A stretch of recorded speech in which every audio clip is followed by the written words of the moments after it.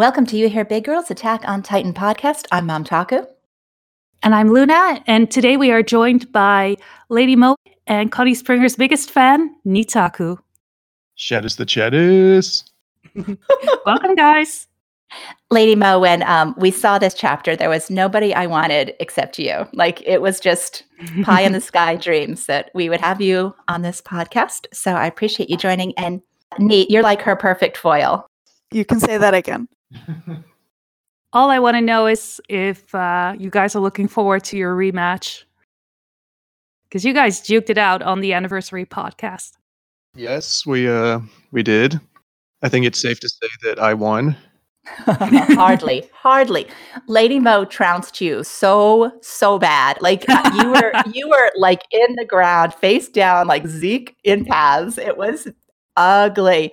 And if anybody would like to hear Nitaku and Lady Mo going head to head about Connie Springer, I think that's in our anniversary podcast blooper outtake. Is that right?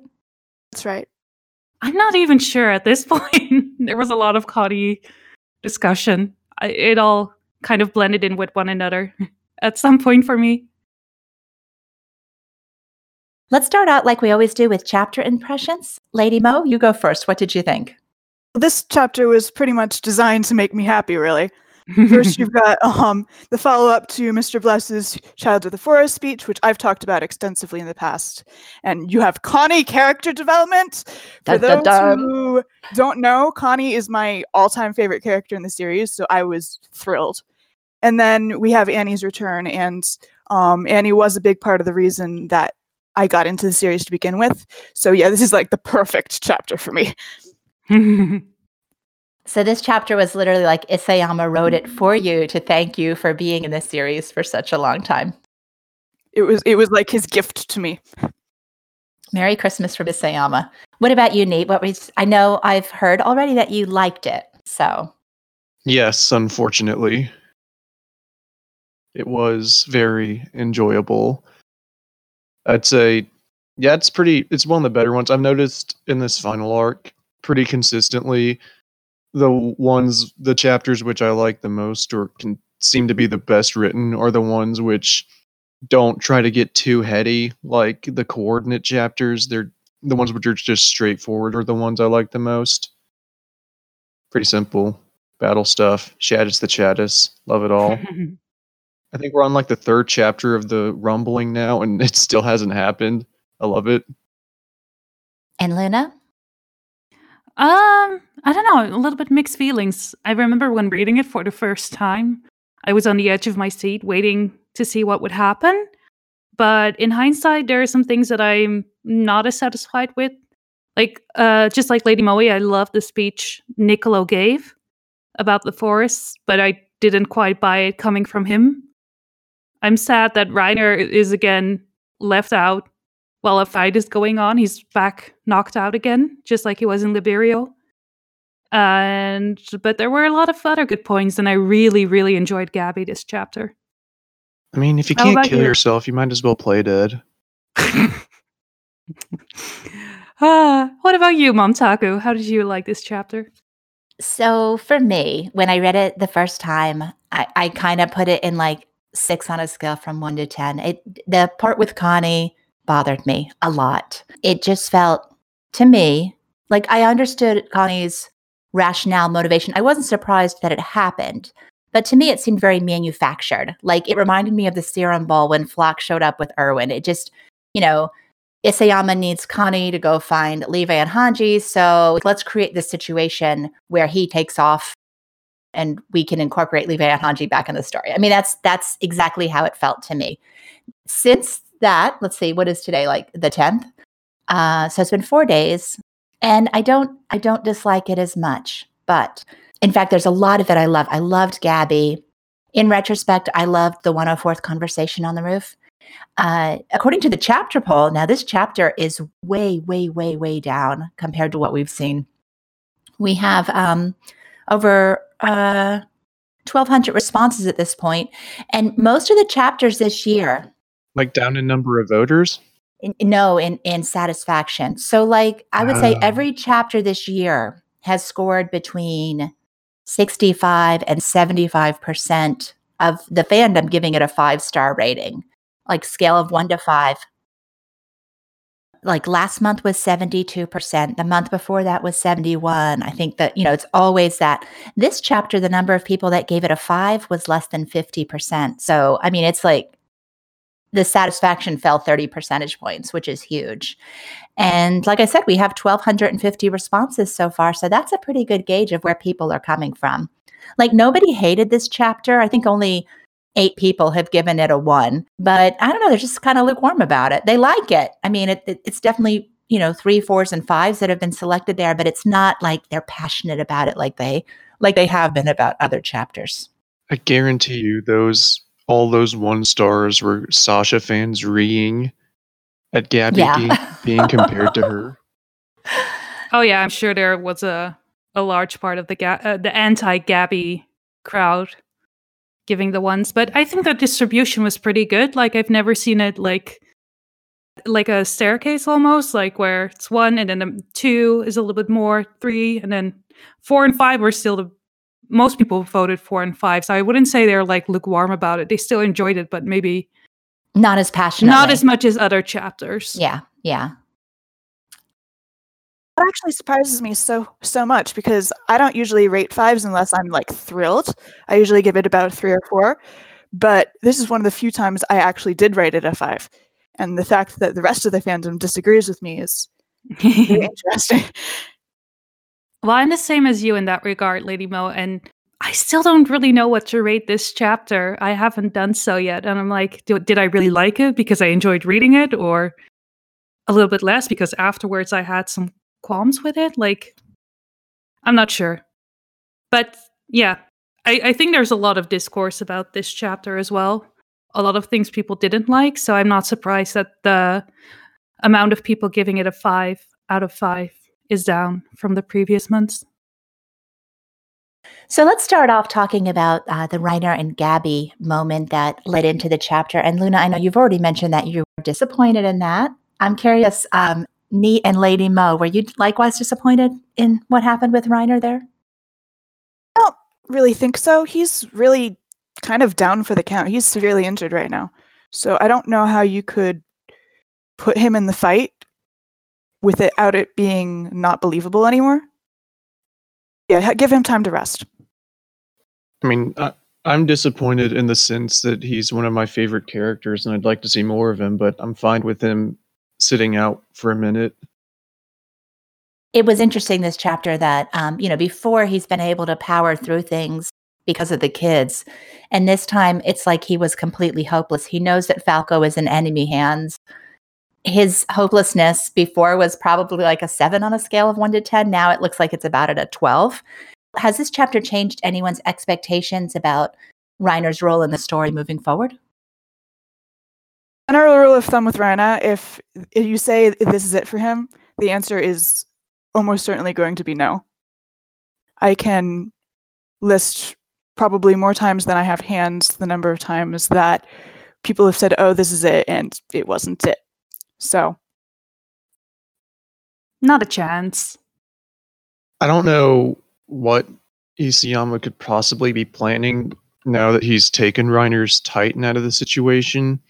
But I am intrigued because if all those theories about Reiner being the actual hero, like the Helos, quote unquote, are true, I'd like to see how he becomes the hero of the story without a Titan to help him. If he's got to do it all just plain old human. Well, he still has his Titan, right? It's just, it doesn't have its armor anymore. The implication, it seemed like to me, was when the Titan lost its armor, he's lost his ability to stay in the Titan. That's what it seemed like to me. I didn't get that notion, but you could be right. I do think that's one of the major outstanding questions this chapter is, will the other shifters be able to transform now, or is OG Ymir no longer in the business of rebuilding Titans? So I think that's just one of those like outstanding things that we're going to have to wait and see. I mean, clearly Reiner is regenerating, so we know at least that function is still working. I assume that function is still working where he is healing.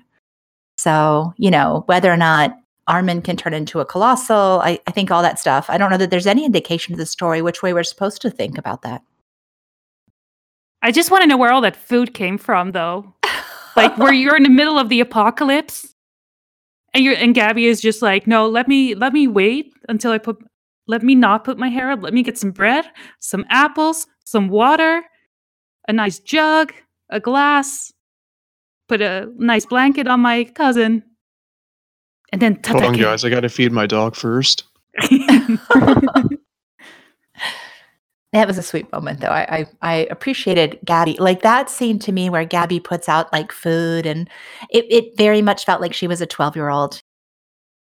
So early chapter spoilers indicated that Gabby was going to be the focus of the chapter. And of course, the reaction was kind of visceral at first with that. But once we got the chapter, I think a lot of that calmed down. And, it's more like, to me, it seemed like she was more used to sort of connect the scenes together rather than be the main focus of it, which I think people appreciated. But she still got some really, really amazing scenes. And one of those was that moment where she tied her hair up. And there's been some discussion of whether or not that was a direct parallel with Aaron staring in the mirror with his hair up. Did you guys take that as a parallel? If you didn't, there is something wrong with you. And I know 12% of the people in the poll did not, but if you cannot see this parallel, she's standing in front of a mirror. There's a sink. She's putting up her hair the exact same way. She is just like Aaron in certain ways. So, yeah, I don't know what to do with some people in this fandom, but yeah, it was definitely a parallel. Anyone who disagrees with me? Wait, let me add this. The views expressed by Luna are not necessarily those of Mom Taco, so you have issue with it. Please take it up with her directly. And if you have an issue with me, take it up with Runelai. Or Manuel. Or him. That would be better. So you guys all thought it was a clear parallel as well. Certainly, yes. I don't think you can construe it in any other way. Exactly. So what do you think about the criticisms that, or the concerns by some people that she's being set up to be the hero? I don't think so. I think it's fine, but not really.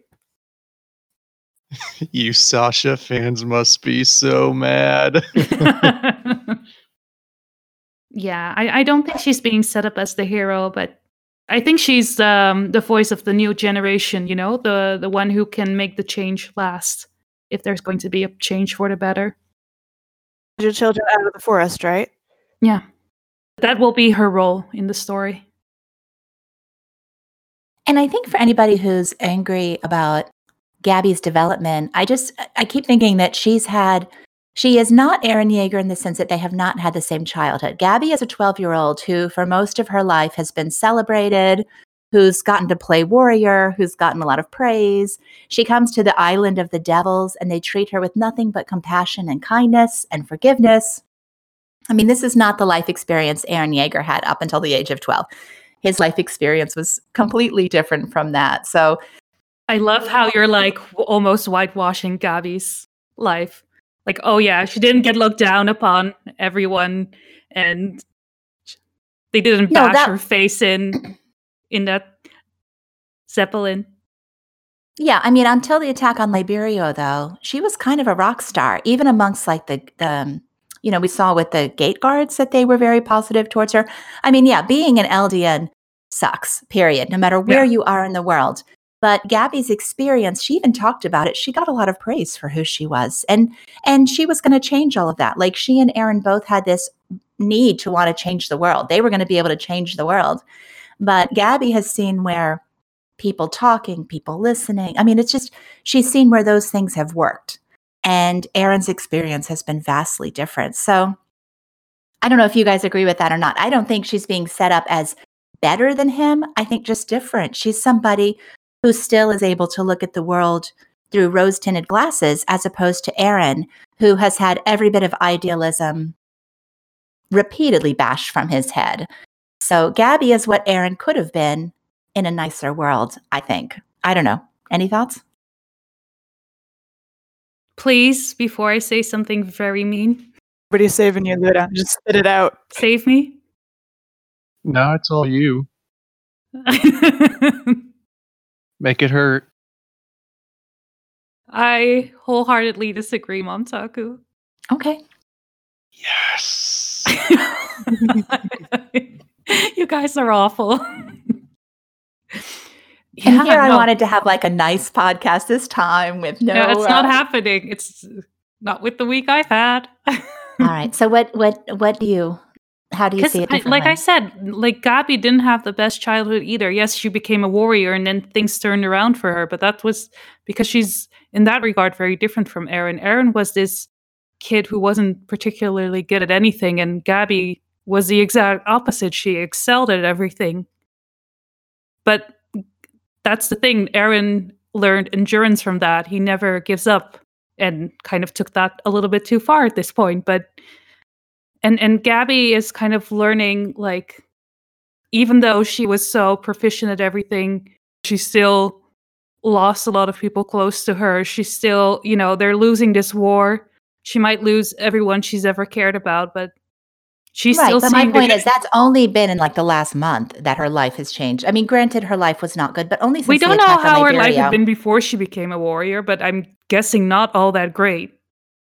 I mean, she was part of the family of honorary Marleyans, so I assume it was better than most. I don't know. Like, Colt and Falco weren't like sent to paradise, even though their uncle was. So I'm guessing like it's only immediate family that they go after or make. I think as warrior cadets, there probably were some perks.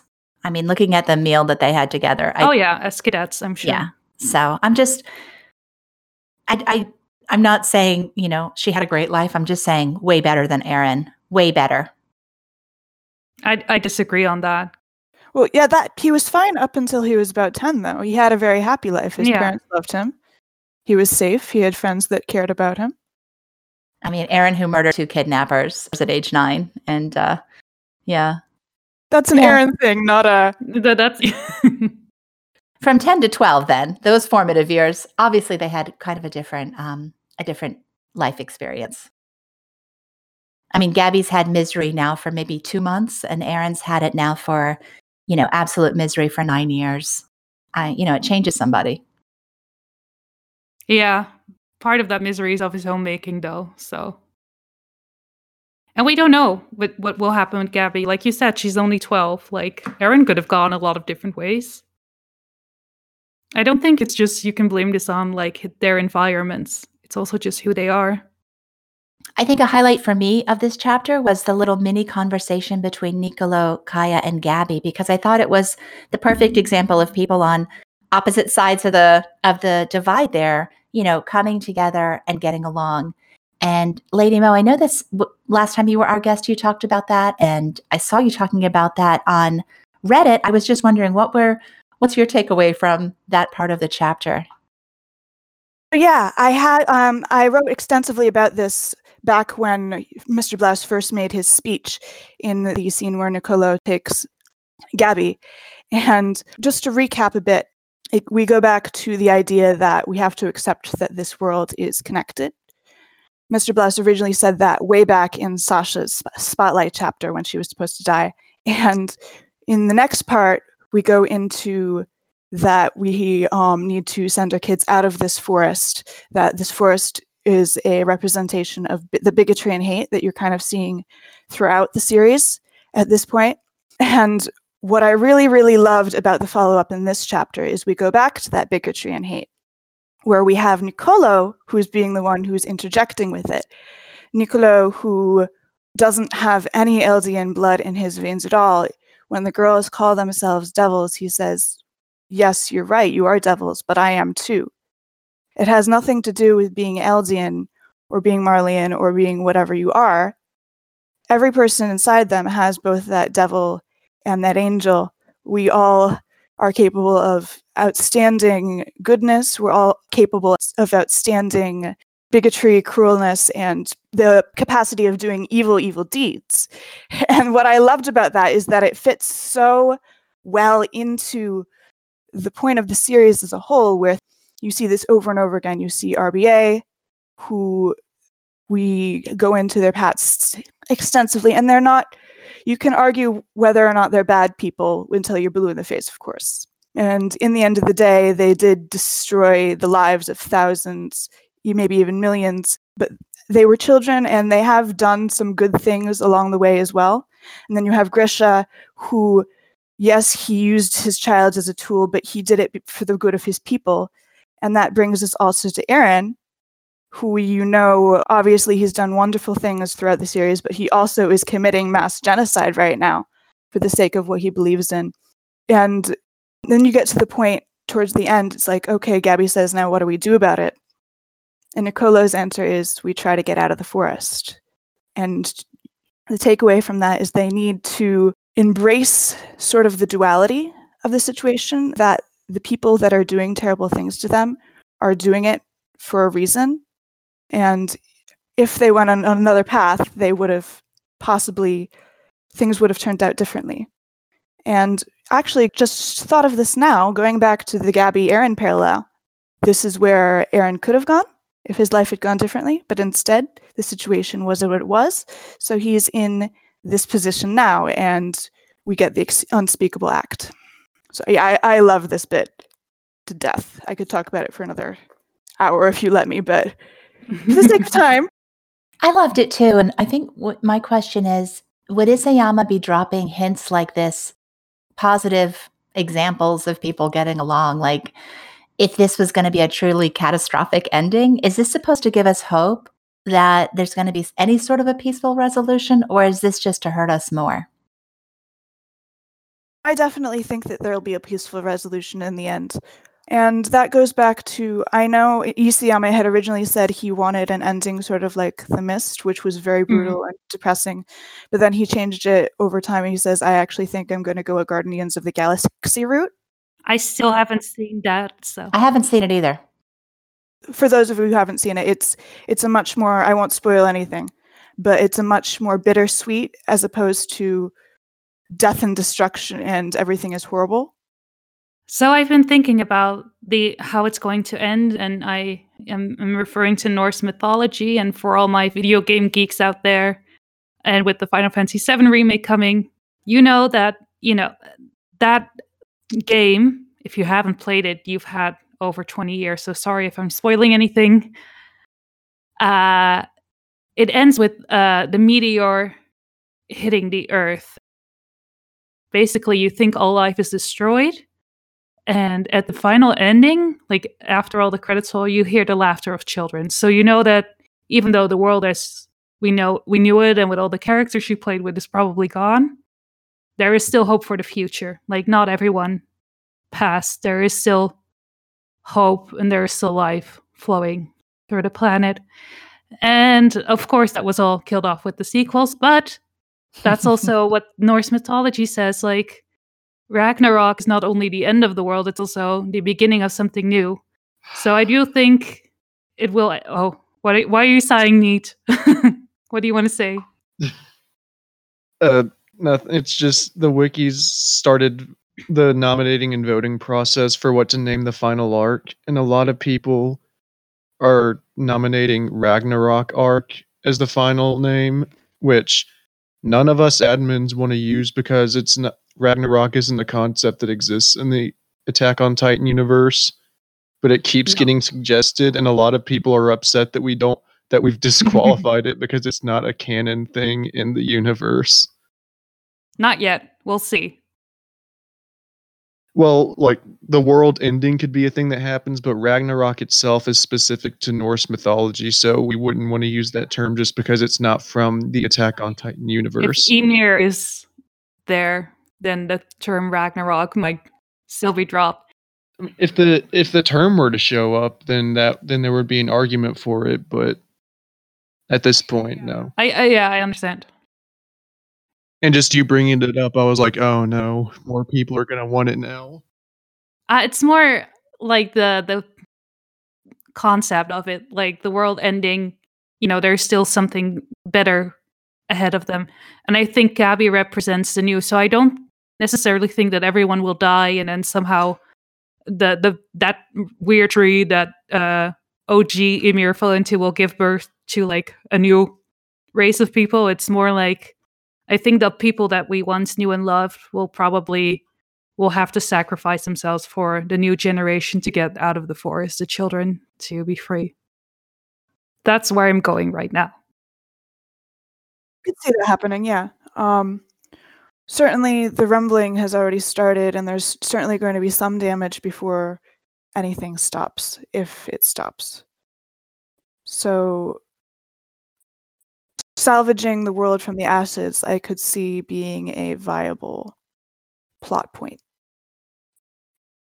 Well, and really, I mean, how quickly can the Wall Titans move? Like, how much advance notice is the world going to have here? The Eldians throughout the world, and we know that they are throughout the world, know that this is coming. Do they have days? Do they have weeks? Do they have months to build arcs for themselves or whatever? However, they're gonna. I mean, I would start doing something if I was them. Time to start the old space race. Hey, who knows? Maybe this will reunite the world even more. Yeah, it's gonna make Eldia very popular in the world. Well, I mean, first they have like a common enemy and that they have to like attack, but that was also someone they have to defend themselves from, because I'm sure they won't go out to the Wall Titans. The Wall Titans will come to them. So, I don't know. A lot of things can still happen. So, Luna, you'd mentioned that you felt like the situation with Nicolo felt a little bit forced. You didn't feel like the conversation either had enough build up or that it was inauthentic. We got an ask from Humble that's kind of along those lines, but involving Kaya. It says, how do you guys feel about Kaya's forgiveness of Gabby? Is it lazy for Isayama to just let Kaya forgive Sasha's killer? Or does it show the fruits of Sasha's actions and ultimately demonstrate that the cycle can be broken? Does it feel forced, or was it truly a wholesome moment? I thought it fit perfectly. Gabby just saved her life, even though she tried to kill her. And it's the thing of, oh my god, I just tried to kill you, even though you're someone who would risk your life against a giant man-eating monster to save me. I thought it felt very, very natural. I'm not sure if it was like true forgiveness from Kaya, but definitely appreciation for what Gabby has done. You know, saving her life from Nadal, and also having more of an appreciation of who Gabby is, where she came from, what her life was like, and wanting to at least pay it forward in that regard when the soldiers asked if Gabby was that child from Marley. So I don't know if this is like a long-term change, but I think it's at least good that they have some sort of mutual understanding, I'd say, for lack of a better description. What do you think, Neat? I'm somewhere down the middle on it because I don't have a problem. I don't have a problem with the arc Isayama is giving to these characters. I can see why some people might think it feels a bit forced. And I think the reason for that is obviously Isayama wants to wrap the story up soon, so he's got to fit those story arcs in to what little chapters he has left. But I think maybe people would have less of a problem with it if Kaya was appreciative of what Gabby had done, but there's still sort of that understanding from the way they interact with each other that Kaya's not ready to fully forgive her for what she's done. So you think her imagining Gabby as Sasha in that moment was overkill? I mean, I love it because I know it pissed people off, but I understand why even-keeled people, why level-headed people might have thought it was a bit too much, yeah? When I say level-headed people, I mean the people who are critical of it without losing their minds that Gabby is being portrayed in any sort of positive light. I agree with you, Nate, that as the time to wrap up this manga comes closer to us, and, Isayama is taking a little bit, I think the story's still quality, the art is still beautiful, but maybe he doesn't have time to turn this reconciliation into a whole chapter. He's got to get it down to 2 pages. Yeah. And using a visual shortcut like Sasha is certainly beating everyone, anyone who didn't like Gabby before, or who saw Gabby as a monster. Like, let's just beat them over the head with a sledgehammer. Here it is. She's not a horrible person. Deal with it. I mean, that's how it felt to me. It was very heavy-handed. I think it's one of those deals where you've got story beats you've got to hit, but you don't have a lot of time to hit them, so you've just got to sort of make it happen. And you can't let it breathe as much as you'd probably like to, but you still got to hit them in the small amount of time you have left. Yeah, I definitely agree with that. And I do think using Sasha's imagery was a little bit heavy-handed, but it was effective. But I understand people that hated it. So And it pissed people off, which I like. so much. I gotta wonder, like, does Isayama realize what's happening in the fandom when he does stuff like this? Like, is he smiling and twirling his mustache, or is the Japanese fandom so different that something like this can happen without seismic ripples? From what I know about his schedule, it takes him like around 3 weeks to make an entire chapter. Then he spends the fourth week planning the next one. He probably doesn't have a lot of time to be interacting with the fandom, so I wouldn't be surprised if he's oblivious to everything, if it just goes right over his head. I think he's pretty involved. I feel like he's online. He's snooping. Well, even if he's not, his staff is. There are people who are gauging chapter reactions and sales and, what's working and what's not working. So he probably doesn't have a lot of time, but I'm sure everything filters back to the editor, and the editor is like, do this, don't do this, or make those suggestions. I don't know. I know you know a little about the Japanese fandom, Mom Talk. So do you have any input of what they've been saying about the chapter so far? Just out of curiosity. I don't have any way to gauge that myself, but I do pay attention to what I see on Twitter for those people that are in the J fandom. And this month I haven't heard much of anything. So, but I would be curious. I wish they had a chapter poll that we could look at. I'd love to see, how Gabby is perceived in their fandom, because I do know that characters are perceived differently. Like, Bertold was more popular in Japan than he is here. And, certain characters that we like are not admired quite so much. So it would be interesting to know if Gabby is as polarizing, or if they just see her character journey and appreciate it for what it is. And I'm definitely one of those in the camp that did not like this kid in chapter 91. And Isayama has done his magic, and now I am absolutely Gabby gang. So he did a good job. It worked for me. Yeah, I agree. I wasn't a big Gabby fan either. Are we all Gabby gang here? Do we have any non-Gabby gangers? It's not my favorite, but I do appreciate her as a character. Yeah, I'm where Lady Mo's at.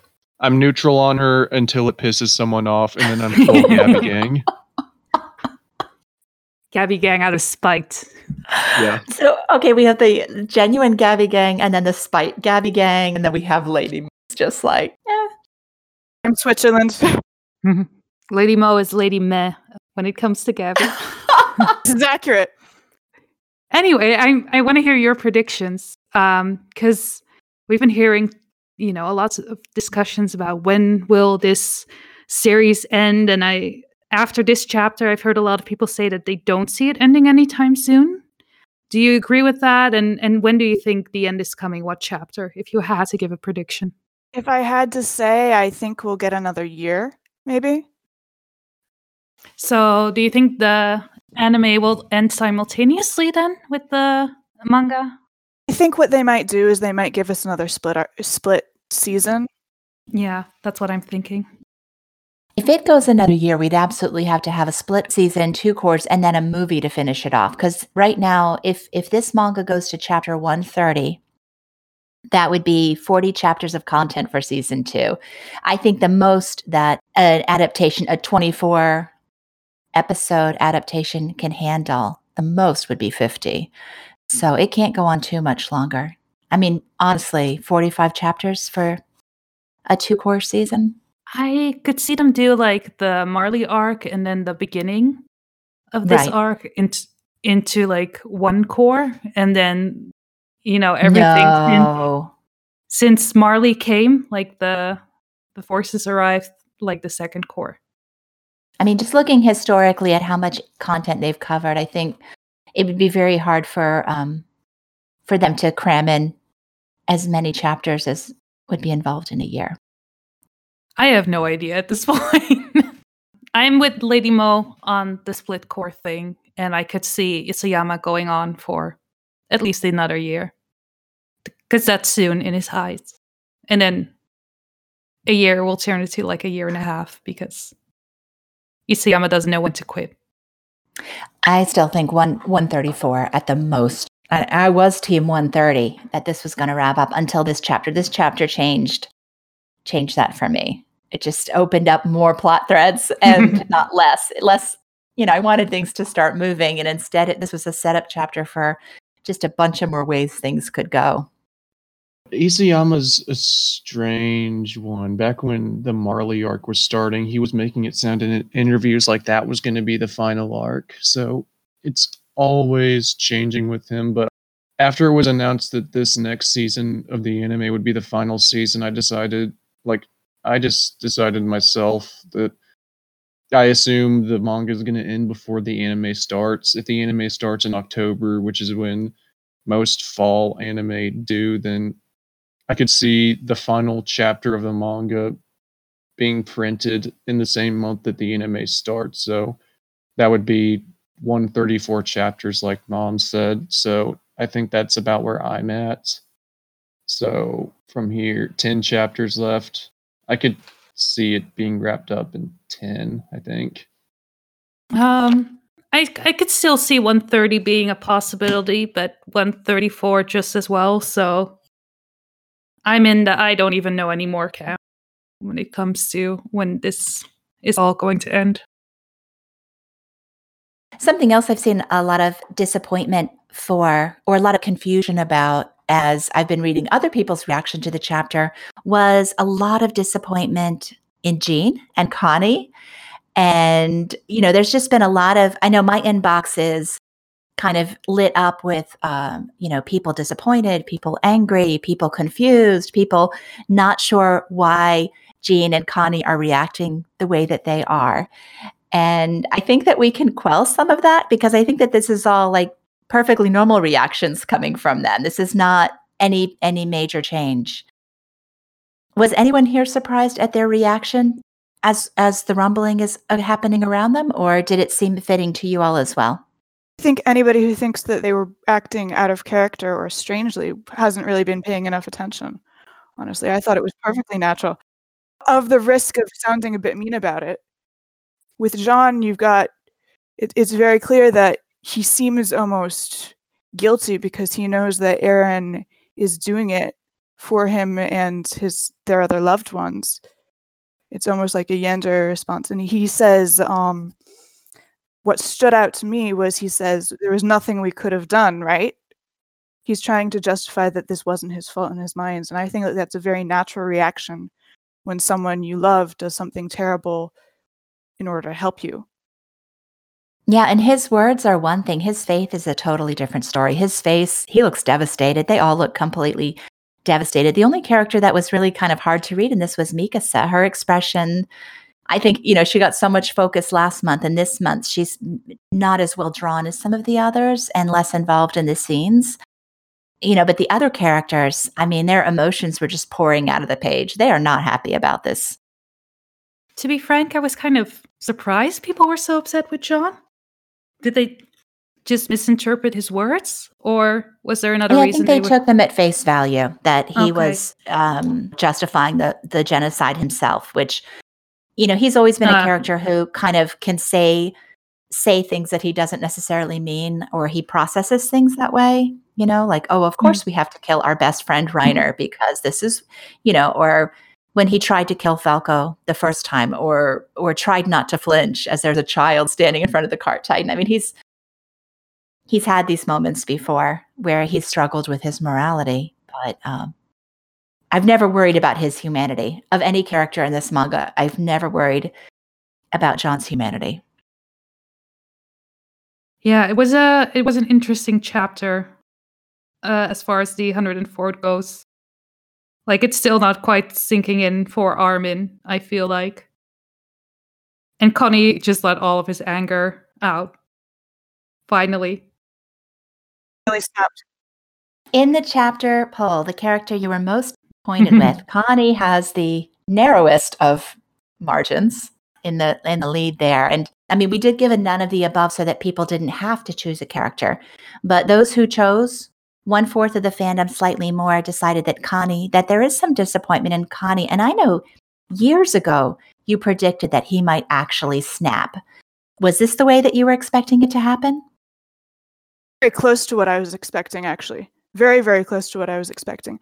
Of course, I didn't think it would have anything to do with Falco because he wasn't really involved in Connie's plotline at all. I thought it was going to have something to do with Zeke and the fact that he was now apparently on their side. But years ago, I predicted there's been signs that Connie was going to snap since Clash, even right after his parents and his family got titanized. And I always suspected that it would have something to do with a blow up to his close friends on what he wanted to do versus them, because he always does make very, very emotionally driven rather than logically driven decisions, which is not necessarily a bad thing, but he's also got kind of a temper. So yes, this was almost exactly as I pictured it happening. And my statement when we were giving our chapter impressions that it felt a little bit contrived. Did anybody think that it felt contrived? I wouldn't say contrived. I do see where you're coming from in that it came at kind of an awkward moment because we haven't had Connie talking about his mother for a while now. And so I really like the scene. I really like him getting development. I do agree with you that it was kind of an awkward placement. Maybe if they had thrown in even like a panel or two mentioning it in a more recent chapter, it wouldn't have felt like that for you. I mean, I've always known, I know in chapter 71 that he was going to visit his mother, that he was spending lots of time in Rakugo Village, but that's been a long time. 71 is a very long time to not be reminded of this. I wasn't sure if she was still alive at this point because I thought they would have killed all the Titans on Paradis, except for the ones inside the walls, of course. Yeah, I had forgotten about her until they brought her up in this chapter. No, she's always, in fact, a lot of us theorized that when when Levi had Zeke in the cart, that they were heading to Rakugo. Like that would have been a very cool thing for Levi to be doing when he wanted to transfer Zeke to someone temporarily. So I guess she's always been in the back of my mind. But the whole thing with him noping out on all his friends, I know there have been narrative hints about it. But I think maybe now looking back, my frustration with that scene is, again, I want this manga to be done. And him taken off is like, okay, now we've got a whole new thread we have to deal with. And I love that Connie's getting development, but this isn't the development I wanted.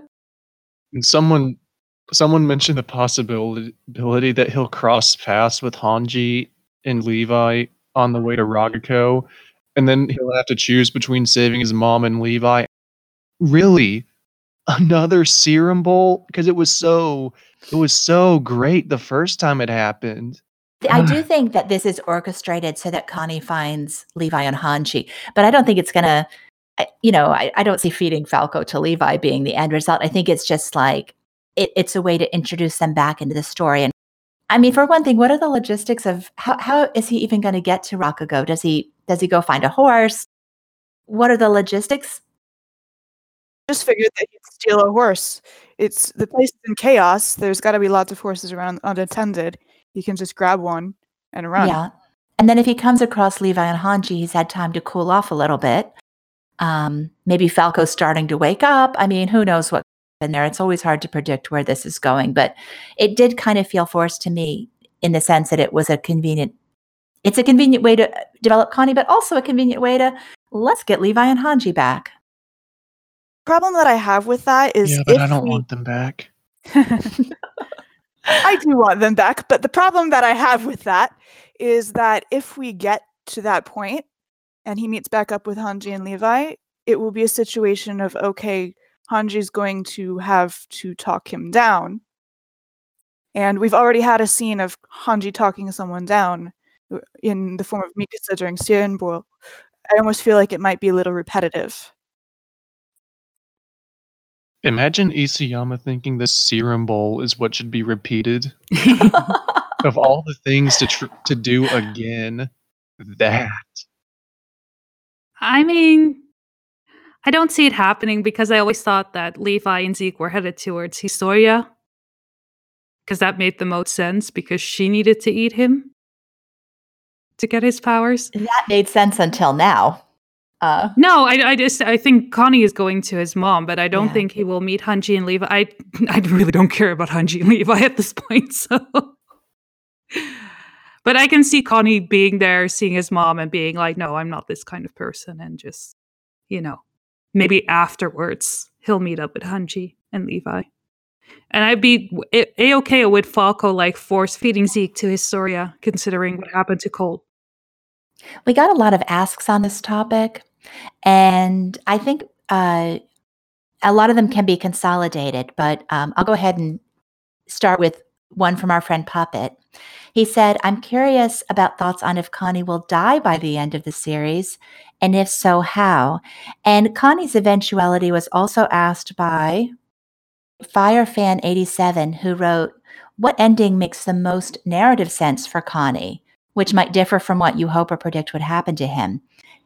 He started off as a happy-go-lucky guy whose denseness has been the source of humor, but now he has become one of the most ready to express his frustration at his and the rest of the 104th's lack of agency in what Aaron is planning. So what do you think about that? Does anyone, I guess Lady Mo, we'll toss this one to you, because I know Puppets came from Reddit when we announced you as guest.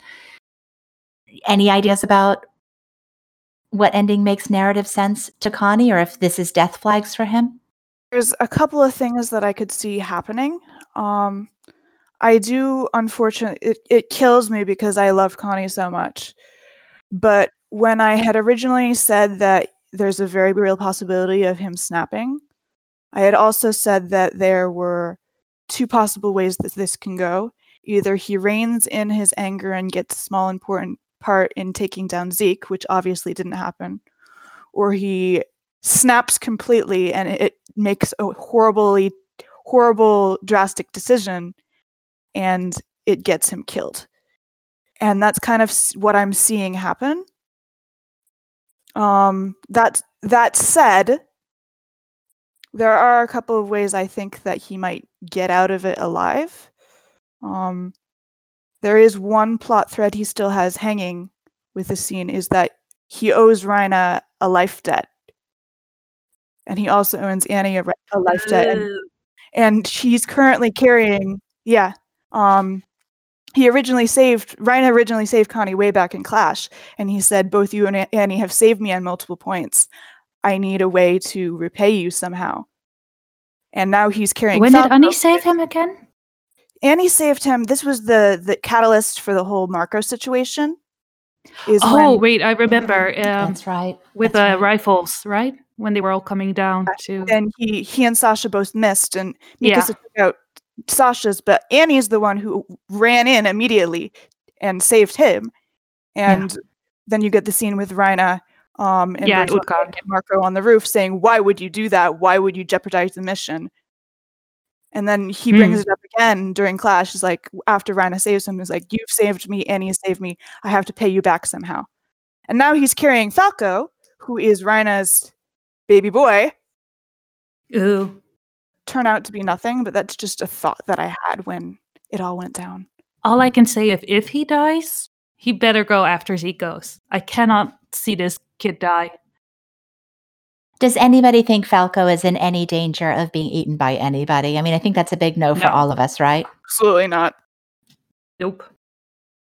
I doubt Connie's gonna die because Pixies and Nile just died, and I don't think Isayama's editor will let him kill any more characters. He has a quota. I think so. You get like one major character death, and Nile and Pixies together make one. Fair enough. But what about by the end of the series? Do you see Connie surviving, or do you? Yeah, because Okay. I don't see Isayama killing off that many more characters, honestly. I mean, he was going to kill Sasha in chapter 36, and then it took him 70 chapters to actually do it. I'm pretty cynical when it comes to the death toll in the series. I don't think Isayama's as cruel about killing characters as people make him out to be. No, I agree. But if it's going to happen to these characters, it'll be in the final battle. I mean, this is his last chance to kill them. And Nile and Pixis were hard to accept. I mean, they were both Niall especially. I mean, how tragic is it? But yeah. I'm honestly surprised he went through with it. I thought they'd find a solution to turn all the Titans back. I was hopeful too.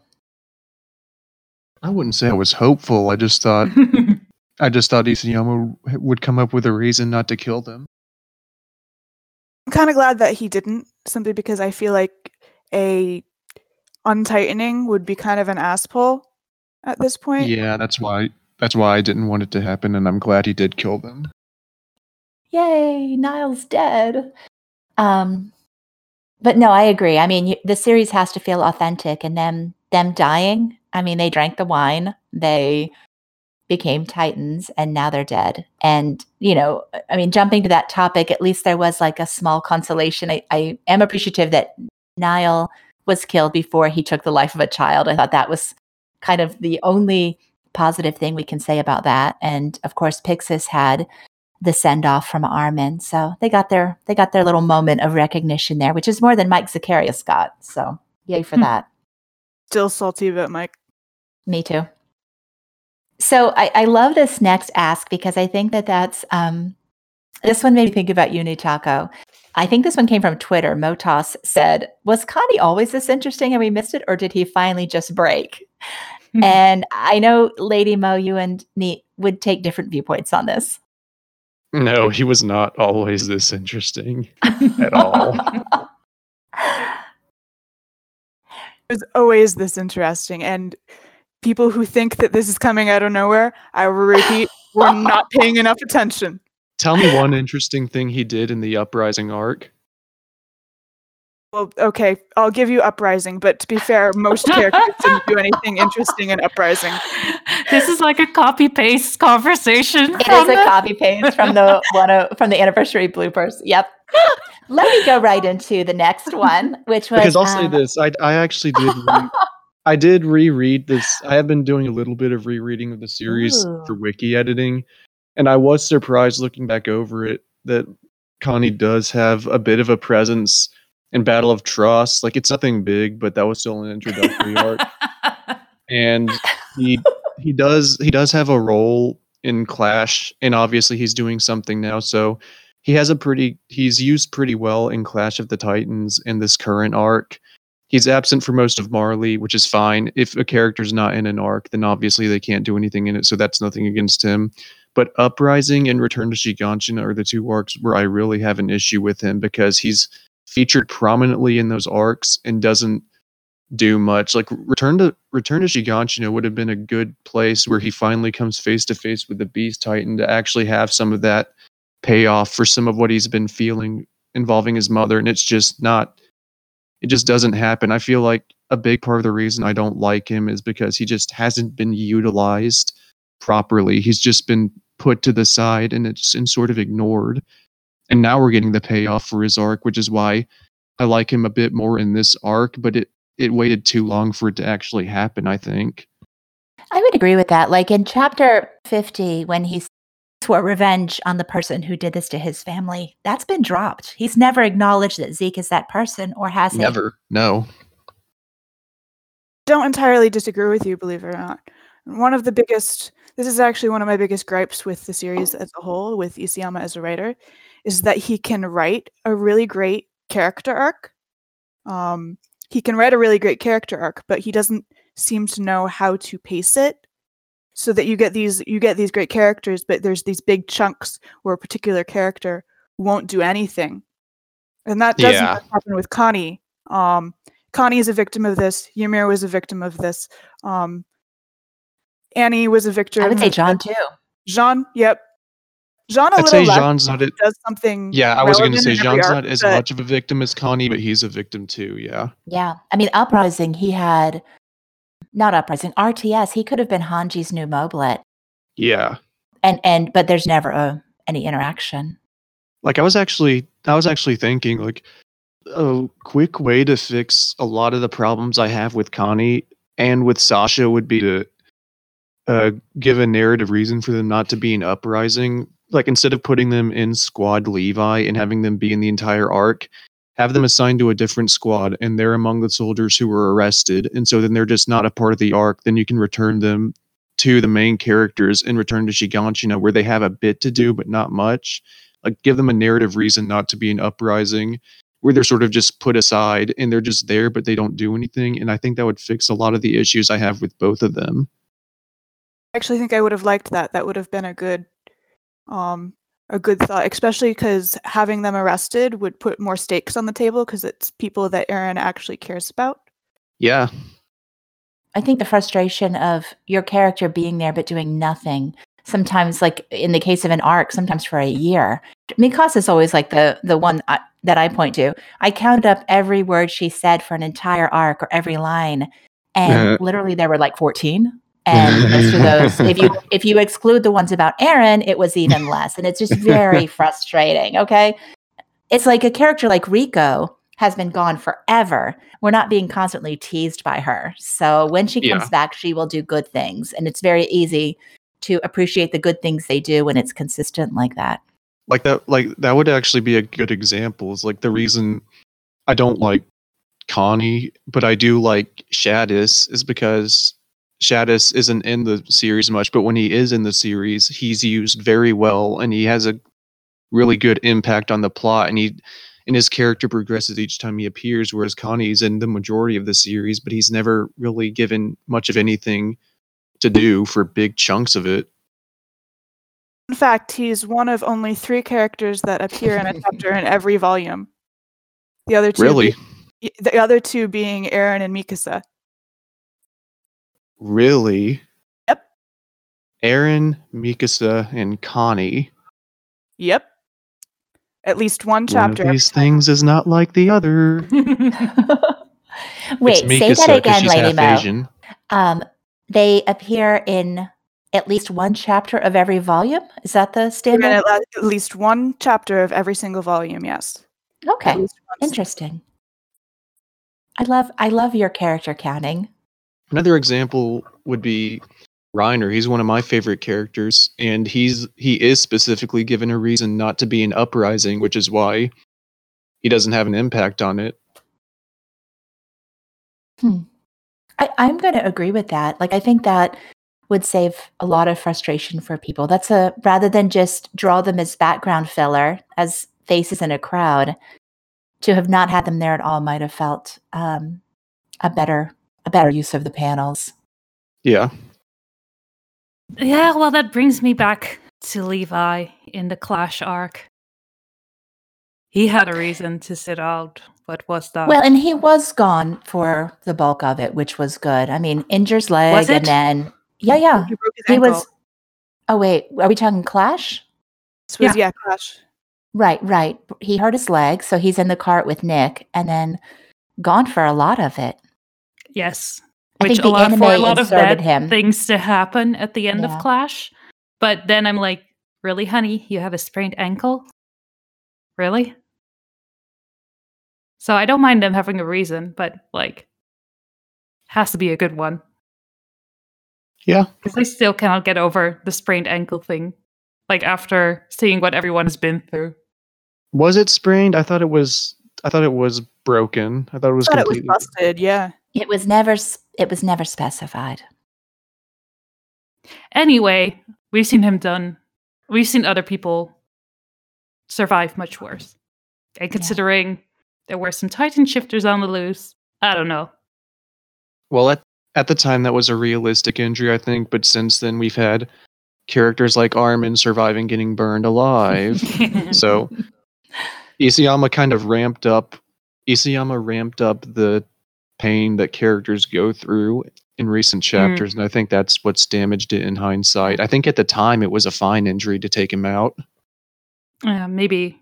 And maybe it's also because I saw the anime, and that's where Levi kind of gets Eren out of his Titan at the very end of the female Titan arc, which is not what happened in the manga. So I'm guessing... Yeah, that might have, colored my view a little bit.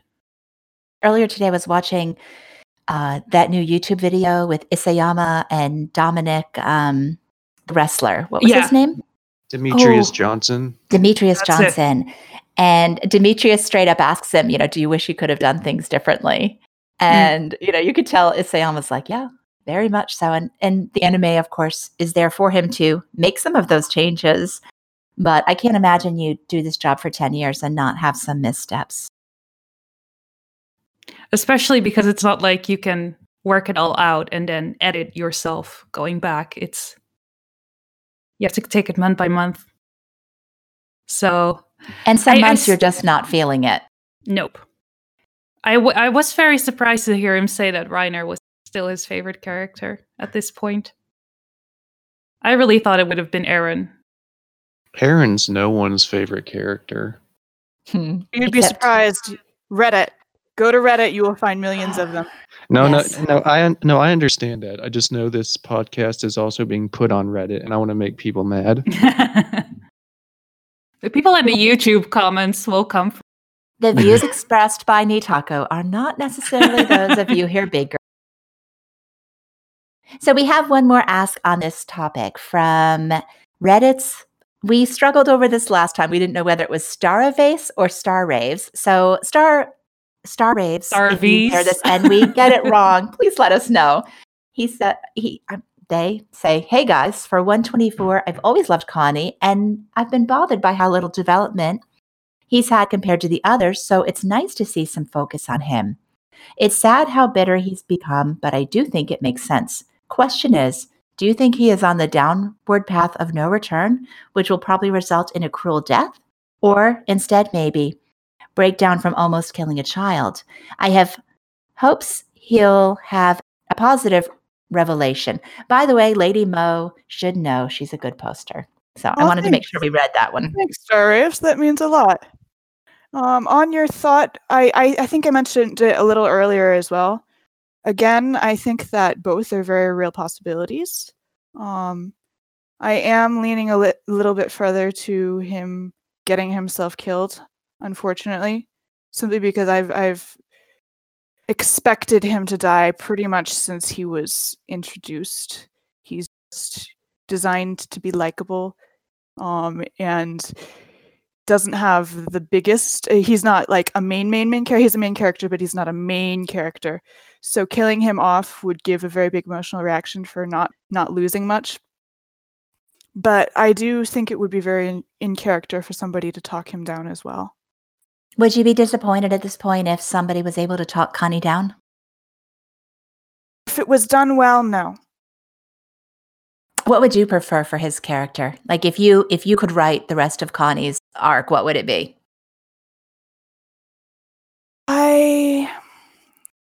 I want him to survive. So from a narrative standpoint, killing him is probably a better option. But from a Lady Mo, I want my boy to live standpoint, I want somebody to talk him down. Maybe Jean, or maybe even Historia, because Falco does have Ymir's Titan within him. I've been thinking about that too. I never wanted Historia to meet Porco because it bothered me. But Historia meeting Falco, I think if Historia has an orphanage and it's not for kids like Falco and Gabby, I don't even know what it's for. So I have no issues if it's Falco. It's for tax breaks. I hadn't even considered that. That's another thought on that. Who was closest to Ymir after Historia? That would be Connie. The two of them were her number 1 and 2. Yep. So I wonder if even like another possibility of him getting talked down, it could be Falco himself with her memories. She was always his big sister figure that they were always at each other's throats, but they were always very close. And he was the one who understood her. That was another thing I noticed on a reread I was like, man, Connie was pretty enjoyable when he had Ymir to play off of. They've got good chemistry. I think that's another thing that probably hurt him. They took away Ymir. My highlight of that arc was Ymir and Connie and Historia. He got those two. He had their number, and he made their path a little bit easier. I think it's funny that he gets paired up with Sasha so much now in people's minds. I think he worked way better with Ymir. They had way better chemistry. A point of contention with me too. I don't dislike his friendship with Sasha, but I do feel like they got those two guys treatment a lot, and that a lot of the subtlety of his character was lost because she was always around doing something Sasha-y. And One of my all-time favorite dynamics in the entire series is his dynamic between Connie and Ymir. And one of the biggest points of contention I have with the anime version of Clash is that they did make that scene where he explains to Historia, no, you're being an idiot. Even an idiot could see that she's doing this because she loves you. He had to share it with Sasha, who isn't that close to either of them. Like, stab him, like, why would you do that? I think what we can safely establish from this is that Connie and Sasha's characters fell off the rails in Uprising and Return to Shiganshina. Don't disagree with you. So, Nate, your reread of the series has helped you appreciate Connie more. It helped me appreciate him in Battle of Trost and Clash when he had characters like Ymir to play off of. It didn't help my enjoyment of him at all in Uprising. It actually hurt it actually hurt my enjoyment of him in Uprising and Return to Shiganshina even more, because it made me realize that he had the beginning of a character starting out in those arcs, and it was just completely lost in those like middle arcs. There was something there, and then it just sort of fell by the wayside. And now it's finally coming back in the final arc, but it really got derailed there for a while. So is it like too little too late, or are you looking forward to seeing more of Connie at this point? I guess I wouldn't say it's too little too late entirely, but it is sort of like that in the sense that even though I appreciate Connie a little bit more now in this final arc, I'm still not too interested in where he ends up. The real question is, are you satisfied with that answer, Lady Mo? I wish that you were a bigger Connie fan, because I wish everybody was a bigger Connie fan, but I think that that's fair. I think that that's a fair response. And on that note, wow, this is just like Nicolo and this is like Nicolo and Gabby and Kaya all coming together. We all got devils inside of us. We all have devils, and we all have a little Connie. Attack on Titan solved racism by saying that we're all bad. So I think we'll finish up the chapter discussion now quickly.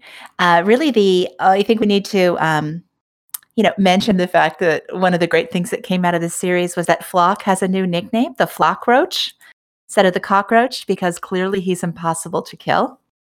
Any thoughts about why he wanted to round up all the volunteers? I know we asked that on the poll because I assumed it's because he just did not want Eldians, no matter how useful they were or how much they wanted to help his cause, that he wants an all Eldian empire. Did you guys have any thoughts on why he wanted to round up all the volunteers and not just Yelena?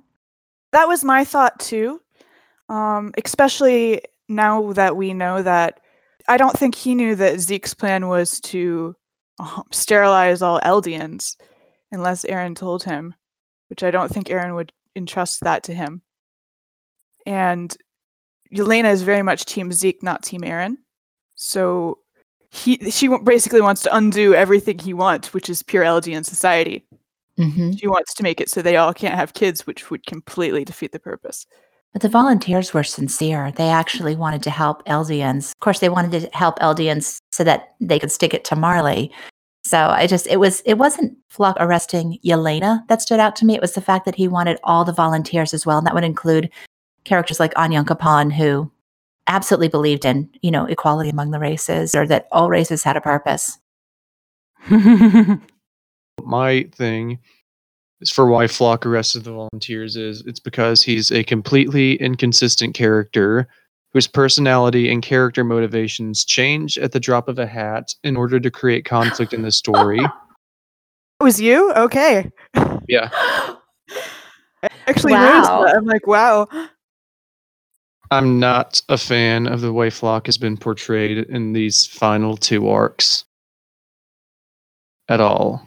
This isn't a deal for me of like whether I agree with like his role in the story or not, or whether I think he's doing the right thing or not.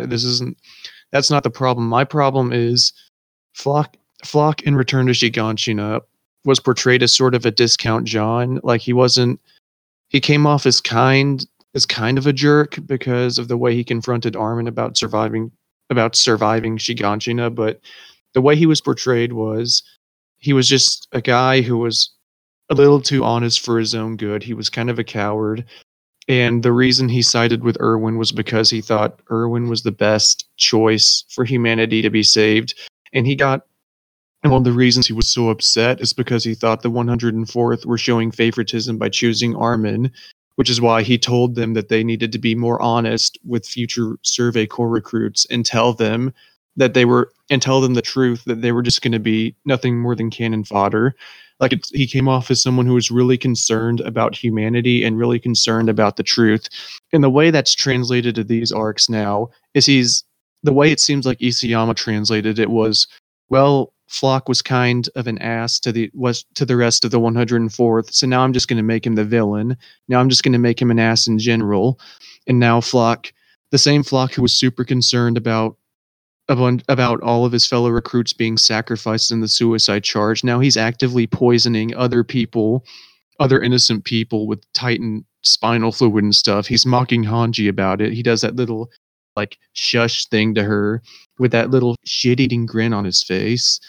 He's just going around betraying people all the time. I can't stand the way he's been characterized because it feels like a caricature, and it's completely different from the way he was portrayed in Return to Shiganshina. It feels like Isayama completely rewrote his character just because he needed an antagonistic character in the story, and I can't stand it because I actually kind of did like him in Return to Shiganshina.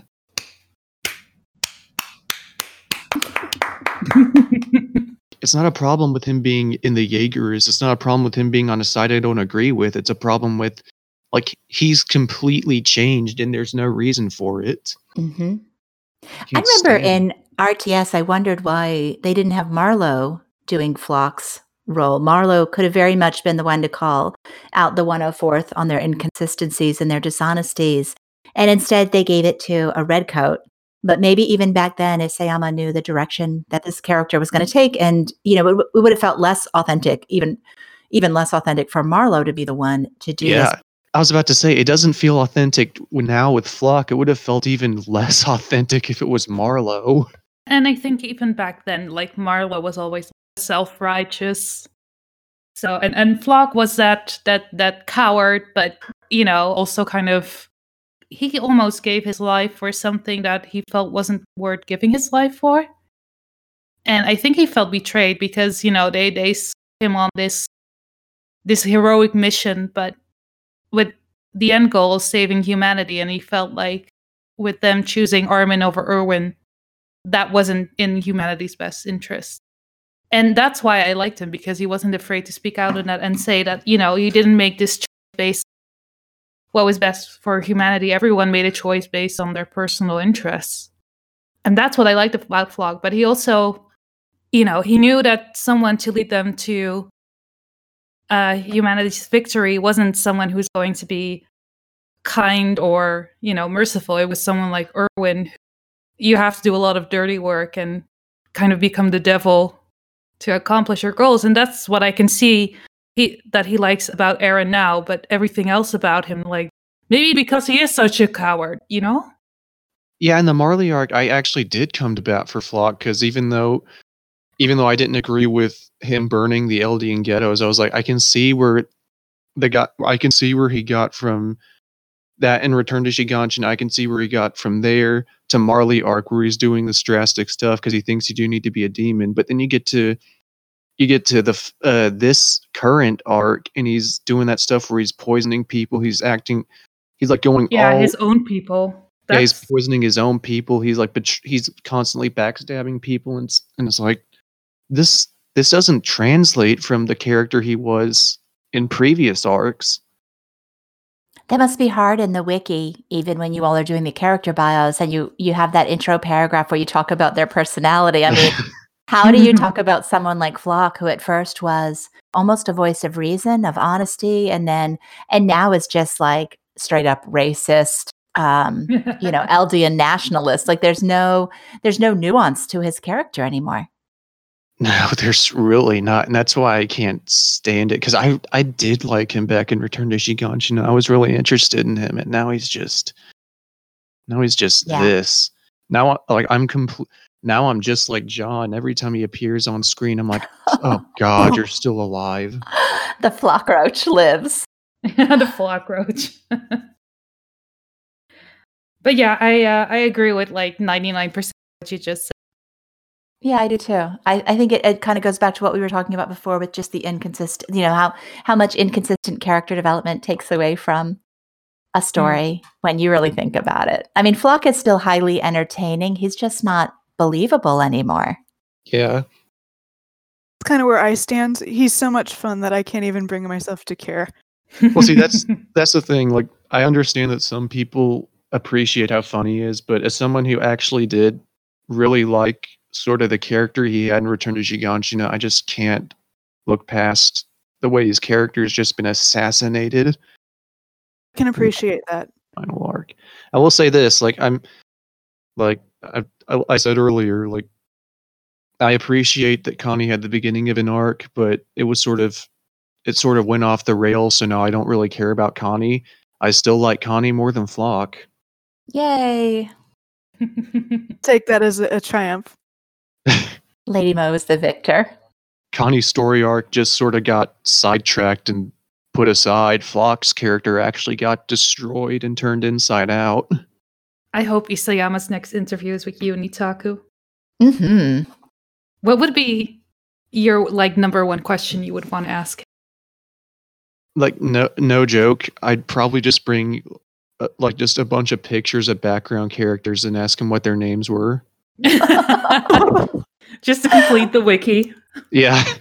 Seriously, like there's something to be said there. Like, you all should get 3 hours with him just to sit down and go through, like, I need this birthday, I need this height, I need this weight. Like, forget plot. Let's just find out Lady Tiber's first name. Oh yeah, that's a big one. Yeah. Man, I would love that too. And I tell him right off the bat, like, what's her name? And you better not say some dumb shit like Willow. That would be awesome. Okay, so again, we intended to have podcasts be short, and it's very difficult to do when there's 45 pages to discuss. But there were 2 more asks that we got that I wanted to consider in our chapter discussion. And one was from Honey Lemon, the other one from Monica So. But both of them mentioned the scene that we see where Aaron in dealing with his friends. Honey Lemon we see that scene. I'll just read it. We see that scene with Aaron saying that his friends are more important to him than anyone else. Do you believe that Aaron wants to stress out that he'll lose them all by protecting them? Sasha is already gone. I see death flags over Connie. The other one from Monica So, if Aaron cared about his friends, he would stop the Titans or at least direct them elsewhere. So I think the commonality of both of these questions is that we've all taken for granted that Aaron cares for his friends more than anything else in the world. But is that still the case? I know that doesn't answer each of these questions, but we asked that on the poll, do you agree with Jean that Aaron is doing everything to protect his friends? And it seems like that's one of those points that we had taken for granted, but that the most of the fandom is pulling away from that a little bit. So let's see. Do you agree with Jean's conclusion that Aaron is doing what he's doing to protect those he loves? The yeses are at 42% right now. So most people have said yes, but it's become bigger than his friends. I mean, his friends don't want this. His friends do benefit from this. And I agree that that was his initial motivation, but it seems like it's gone way beyond his friends at this point. I mean, have we taken it for granted? I feel like it's always been a point of contention in discussion whether or not that was true. No, I feel like everything Aaron has done, it has always been out of the selfish desire to protect the people closest to him. I agree with you, but I've heard varying opinions on the topic. So what are the counter arguments then? Mainly that he wants to destroy all his enemies and that he wants the Eldian race to be protected more so than his friends. I mean, maybe even thought that him telling Mikasa that he hates her was honest, which I obviously don't believe, but I've seen that. I feel like he's put his friends in harm's way one too many times for them to be his sole concern. I mean, we saw that in the attack on Liberia. I mean, any of them could have been killed in that attack. This clearly wasn't about them. They were soldiers coming to an enemy land to retrieve him using a plan, of their own determination and making that very easily could have gone badly. So I've always felt like it was freedom more than friends, that it's more the concept of freedom. I do think he cares about his friends. But that does beg the question of why he did nothing about those Titans, and whether that's a side point or whether that has some thematic importance or is plot relevant moving forward. You did put that one line in the poll saying, could he? And a fair amount of people have said he's not doing it because he literally can't. What do you think? I think that would be interesting. There is that line from Lelania as why is Zeke not controlling the Titans? Obviously, it means Zeke's not controlling the Titans because he's down for the count. But you would think that Eren would be able to have that ability. If only Zeke can control those Titans, then it would be out of Eren's hands. Right. I mean, they're all dead now anyway, so it hardly matters. But it was interesting that was brought up. Why, if Eren cared about his friends, why didn't he take care of those mindless Titans? How did you answer that one, Itaku? I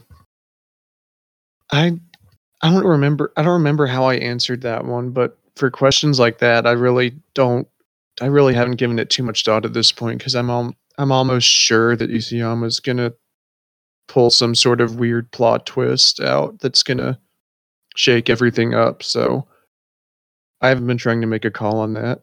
I will say now that when you ask the question of why Eren puts his friends in danger now, the fun thing about his Titan's future seeing ability now is anyone can argue he always knew that's how it had to happen, so he didn't have a choice. That's where we're at now. I don't like his Titan's power at all, by the way. No, I agree. I mean, he didn't foresee Sasha's death. There's no way he foresaw Sasha's death. But I have heard that argument that the scenery is Armin and Mikasa and the rest of them being happy. That's the scenery that he knows he's going to achieve. But I can't imagine having that level of confidence that that's a guarantee. Yeah, I hate that ability too. I hate that ability. Well, that's a good point, Nitaku, because at first I was going to say, well, maybe he just has confidence in his friend's abilities. But yeah, you could argue like he's already seen parts of the future. But, Isayama put that flashback in this chapter for a reason. Like, you guys are what's most important to me, when they were at the end of the railroad building session. And then, of course, I think of Sasha, because he lost mental when he heard about Sasha's death. He is trying to protect everyone closest to him. Has he lost sight of that goal a little bit, and maybe he's focusing too much on how to accomplish that? Maybe. Destroying their enemies a means to an end. I don't think it's a goal in itself. An interesting thing off of that point, Isayama, going back to he originally said the ending was going to be somewhat like The Mist. And spoilers if you haven't seen that, but if you go to the ending of The Mist, it was everybody that the main character was close to is dead because of something he did, and then it was all for nothing at the end. So but he did it thinking he was protecting them, right? Yes, he did it thinking he was protecting them. Isn't it crazy that we're so close to this and I have no idea where this story's going? You don't? I mean, I do, but I don't. Like the specifics, like Connie. I have no idea. Connie, none. And I stand by what I said last month, that we're never going to get thought bubbles above his head explaining why he's doing everything he's doing. It's going to be left up to our interpretation. I mean, I feel like it's been explained as well as it could be. Like I said, I felt, I think I commented this to someone on last month's podcast. Like, I felt like Isayama kept us in the dark to to keep us guessing about what would happen, but now it's all been laid out for us, basically. Well, people can read between the lines how they want. Yeah. That makes me curious. Nitaka, you've talked a lot about your disappointment in some of the character development and where it's going. Does Aaron's arc seem authentic to you, or are you one of those people where you have trouble connecting the dots between pre-time skip and post-time skipped Eren Yeager? Well, that's the thing, is that time in between the time skip, because if we get information to fill that in, then I'll find it authentic. Yeah, I'll buy it, but right now we don't know anything about those intervening years, so all we've got is Eren at point A, and then 4 years later we've got him at point X, and we've skipped almost half the alphabet, and I need to see some of those. I know some people will say you can read between the lines, but I think part of good character development is that you are able to see it happen. You don't just skip all of the development. So Yeah. I agree with you on that aspect. It's always been a point of contention for me Yeah. that they're so different. Yeah. So if we do get, I don't need it spelled out step by step, but I do need some flashbacks to show some of the different points that he went through to get to this. And if I don't get that, I will say that I don't really buy it, because it's just any writer can skip 4 years and say, well, now this character who was one way is now this way. It's part of good writing is showing how they get there, not just skipping all of the in between parts. I feel like you can see why Eren is the way he is, but it makes sense in a way. I don't feel like he's a completely different person, like that this was never on the agenda. It's impossible, but it's also like we missed the key points in his life that made him become this way. And from what I can tell, the only two things we know we're going to get or should get are the missing scene with Thezkun and the conversation with Historia. So those two are our best hopes for the light bulb going off, or those, at least seeing B through maybe M of what happened, and then we can assume the rest. Because like just for like a point of reference, like when I think of Eren in the year 850, I think some of the things I think of primarily when I think of Eren in the year 850 are one, sort of an immature kid, sure, but also in the female Titan arc when they're in the forest of giant trees and he's freaking out that all of those soldiers he doesn't know are dying in front of him and he wants to go back to help them. I think about Eren like crying under the race chapel because so many people have died because he has the founding Titan and he can't use it, and he could have saved all of their lives if he had been able to use it. That's what I think of that's what I sort of remember about Eren when I think about him, is like someone who really cares a lot about the lives of others, even if he doesn't know them. And now this Eren is just, I'm willing to take all the lives of all these people.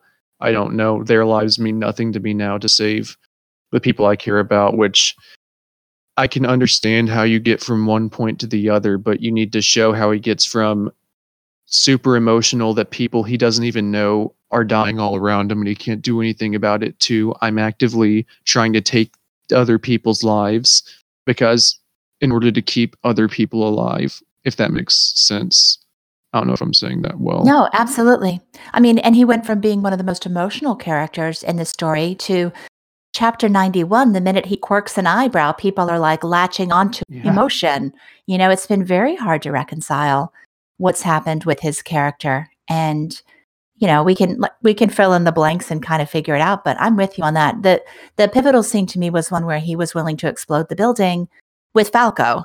And I need to know how people have said, well, he knew Reiner would protect him. I don't think so. Like, that was a big deal to me.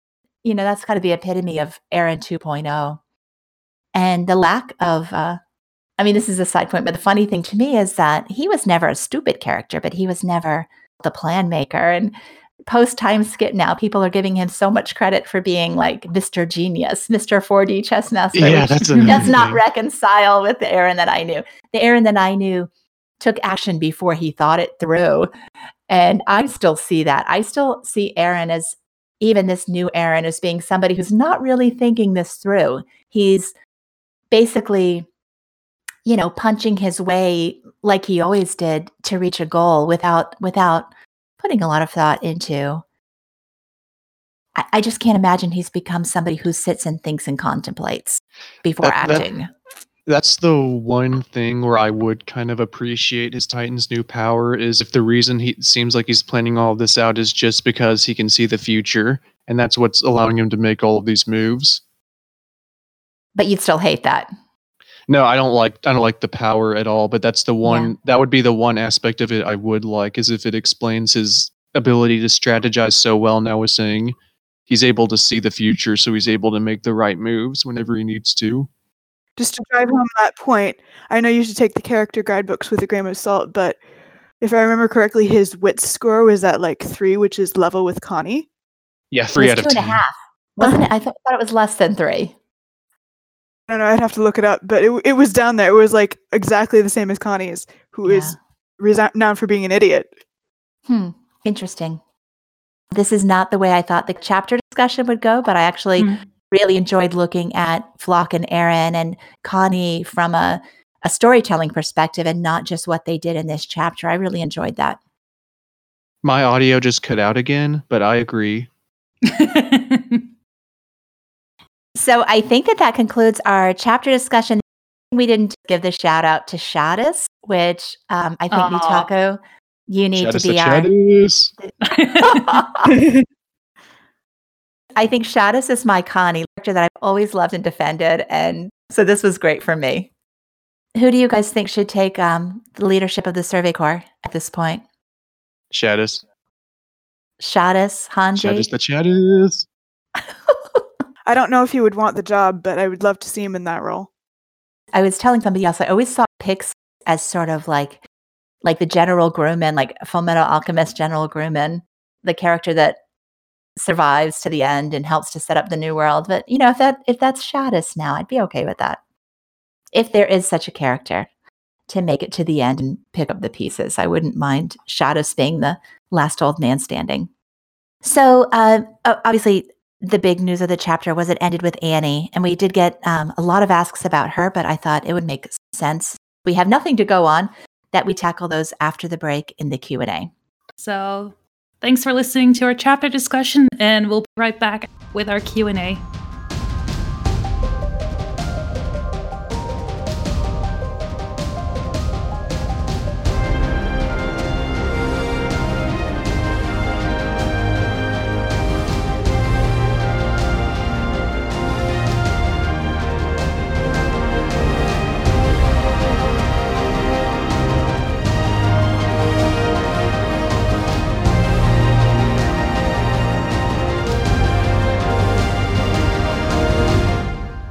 Welcome back. We're going to start with our Q&A.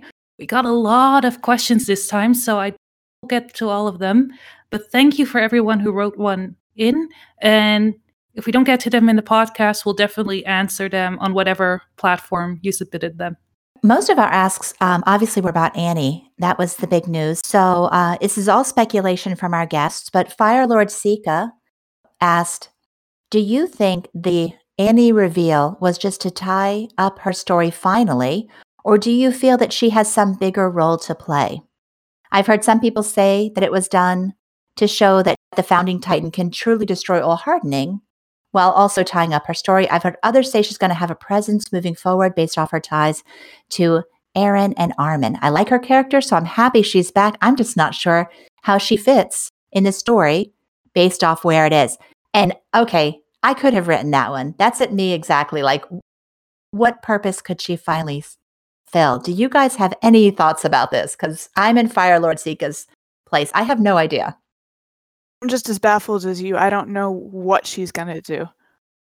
I figure she'll probably be the key to tying up like one loose plot thread as like the Chekhov's gunman of that particular plot thread. But which one? I couldn't even begin to fathom. I don't know if I said it during the last podcast, but I'm also like, what's the point in her coming back?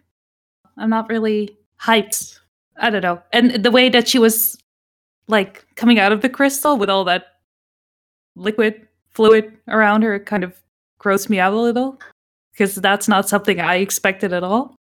But maybe Neat liked it a lot. I mean, I'm with Luna. I thought, what was the point? I was thinking, what was the point of bringing her back at this point? I didn't think she was coming back. I thought the series was going to end, and Isayama would confirm in some sort of interview that when she put herself in the crystal, that was like taking a cyanide pill, and she'd basically committed suicide. Right. The curtain drops with her still in the crystal as a vestige to the Great Titan, or the second Great Titan War. Yeah. Yeah. For that one question you asked a minute ago, the one about what role will she play? Right. Survivor Spiff asked that specifically. So let me just give them a shout out as well. Survivor Spiff, what role will Annie play now that she's back? I think the role she'll play is she'll go up to one of the colossal titans and she'll hug it and she'll say, "You don't have to help me, but you're free to choose." And then the titan will start crying and it'll agree to help her. That's not helpful, Neat. Just like Ymir did with Eren. Well, I'm glad we asked your opinion.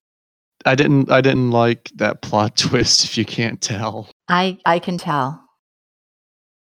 So Kiza 100, do you think, and again, this is along those same lines, do you think Reiner and Annie meet again? Which plot thread, Lady Mo, do you think it's going to be? Is it Armin? Is it Reiner? I mean, where does she go? Is it just Hitch? Is it just saying goodbye to Hitch? Where does this go? And how many chapters does this add to the end of the manga? Which was a thought, but my feeling is it'll probably be something to do with Armin, because he's the one that had the visceral reaction to realizing that she was probably out. Because he does have Bertolt's memories. We've pretty much confirmed that at that point, and Annie was very, very important to Bertolt. So that opens the possibility of Armin like heading to her instead of her heading to Shiganshina, because really the situation on the ground in Shiganshina is handled, right? I mean, the mindless titans are dead. The colossals are marching. I mean, is there anything to prevent Armin from heading to wherever she's being kept? Really? I don't know. It would be cool if he showed up in like colossal titan form, and that's the first realizes that. I mean, oh, yeah. There's only one thing I want to see, and that's like Annie kicking the crap out of Armin for being such a creep and like trying to touch her crystal all the time. This would be a lot easier if we knew for a fact that Annie could hear when she was in the crystal, but I don't think that that's the case. Like, I think that she's sort of been in stasis. Like in a coma. I mean, Hitch can catch her up pretty quickly, but I don't think she's aware of, I don't know. We'll find out. Okay, so none of us clearly have any idea. We're as lost as everyone else. It's not that I have no idea. I just don't care. Okay. Well, that's okay. Haxon the Hound said, I feel like Reiner's armor falling off brought up to be a hint at Annie's crystal breaking open. I agree with that. Annie's crystal breaking open. As long as he heals, do you think his armor will come back if he shifts again? Do you think Eren realizes the full extent of his powers, or that he'd affect not only the walls but the individuals as well? Personally, I think he has no idea of what he's actually doing. Me too. I don't think he has any idea. I don't think it was his intention to de-armor Reiner or to wake up Annie. I think the command was just the command, and he had no idea what those effects would be. I think we all knew that when Eren shouted that Annie would be woken up as well. So connecting it to Reiner's armor, I think that was good. I think that's good storytelling. You can put it in there without it feeling artificial. Yeah. And thinking back on that, way back during the the Clash arc, when Hanji and Levi and EMA were in the wagon, and Hanji was playing with that bit of wall that had fallen off, she specifically mentioned that it was the same material as Annie's armor.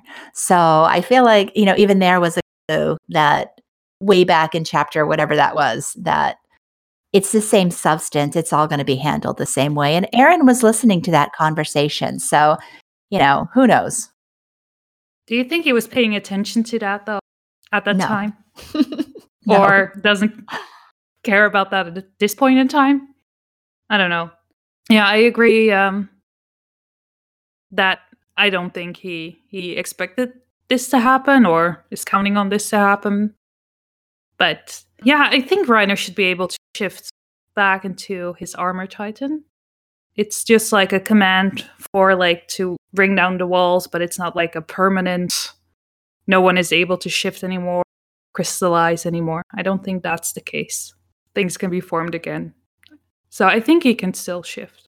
In that interview with Demetrius Johnson that came out today, he did mention they were specifically talking about intelligent Titan battles and the use of MMA. And that interview happened during chapter 123 timeframe. So it's very, very recent. And Isayama did mention more battles coming up that might utilize some of the moves, even that Demetrius Johnson does. I forget what it was called, but something like a something jump thing with the arm. So I feel like Demetrius Johnson was really cute, by the way. I have no interest in MMA, but he makes me want to check it out. But if we go by that, I went through chapter 124 after I watched it to see if there were any Titans that looked like Demetrius Johnson or if the particular move that was being described was being used. And that's a big no on both of those. So I think that that's a hint that our Titan shifters can transform, because I feel like that was a hint that we have more Titan shifter battles coming. I agree. I wish I didn't agree because I really don't enjoy Titan in battles. They bore the heck out of me. I think he said in the interview specifically that he would include Demetrius's moves if he got the opportunity to draw another Titan fight. So it seemed a bit more ambiguous to me as to whether or not there would be more fights. I may be misremembering the quote though, but it seemed to me like he said he would include it if he did more Titan fights, not when he did more Titan fights. Okay, maybe. We'll go back and listen to that again and see. But I knew it wasn't a guarantee that he was going to include the move, but I did think it was a guarantee that there would be more intelligent Titan battles, like MMA styled, which, of course, only the shifters can do those moves. So I'll listen back and see. And the other big question was about Zeke this chapter. And I'm in the camp of people that all I wanted this chapter a Zeke update, which is shocking because I hate Zeke, but he's another one of those characters. I have no idea where he's going from here. And so I think I am not alone in being curious about that. Let's see. Firelord Sika, another part of his ask, where do you think Zeke is in all of this? He's obviously out of the Palad's realm if Eren is. Do you think he still has a role to play, or has he been crushed under the rebels somewhere? He's my least favorite character, but I'm curious to see how he's factored back into the story given everything that's happened. And Monica So, what do you think happened to Zeke? Is he alive? Is he close to Eren? And then we have another ask from Hirugun. It's kind of a lengthy one. What do you think about the possibility of Zeke being the hero of Marley? So do you guys have any thoughts about where Zeke is right now? Where he'll go moving forward? Well, first of all, Fire Lord Sika, you misspelled Zeke's name when you said he's your favorite character. The correct answer was Flock. Connie would have also been acceptable, but I thought Moses was the only correct answer. No, this is least favorite. Oh, least favorite. Sorry. So you messed up. Should have said Flock. I understand if you had said Connie, but it's Flock. I just said I understood it. It's not that it was correct. Yeah, Zeke is my least favorite character too, which makes it completely insane that he's the one I want to know about at this point in the story. What's he gonna do? No. Your least favorite character's Flock. It's close.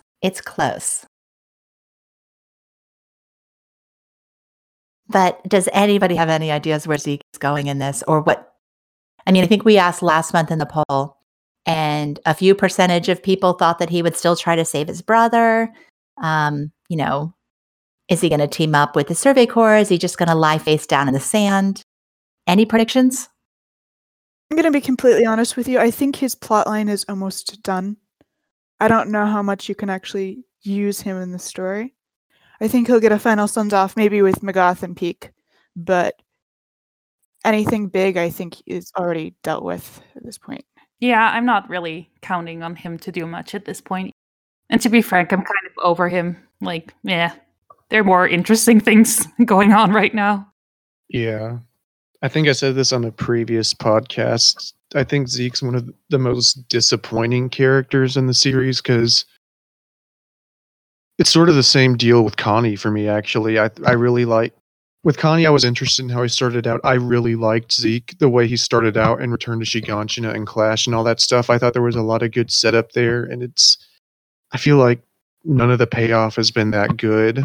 So I think it's safe to say I'm not going to miss him if he's taken his exit from the series at this point. I mean, his big plot points were getting that daddy issue resolved, which happened, right? That's done. He now knows that his worldview was gone. Trying to save his brother, that's a lost cause. Hiryugen,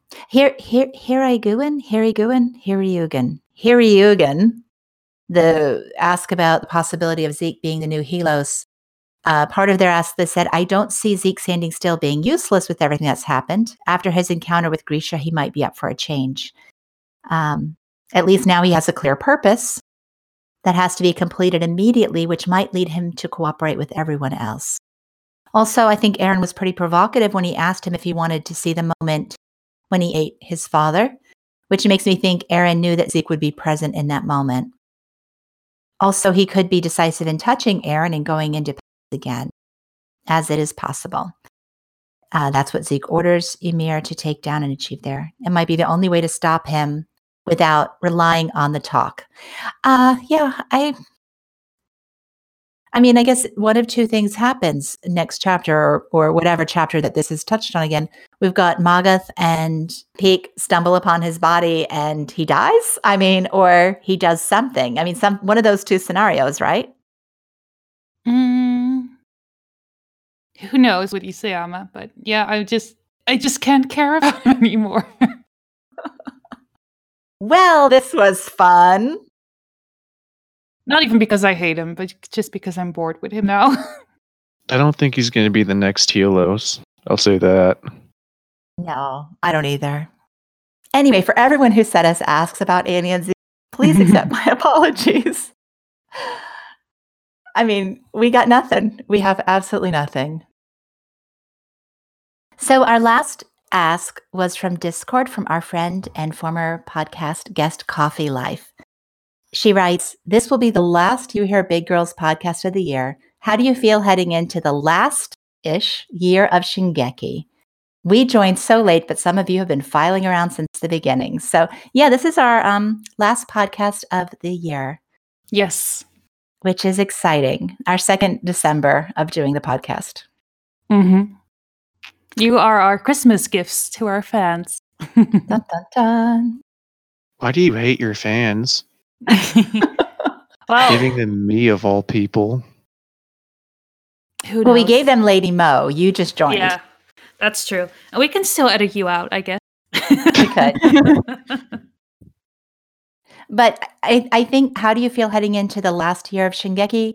Isayama's going to go spa. I'm making my plans too, like what I'm going to do when this series ends. I'm ready. This chapter discouraged me because here I was thinking maybe I had 6 more months left, and now it's looking more like 10 more months left. So I'm ready to get off this ride. It never ends. It never ends. What about you, Nate?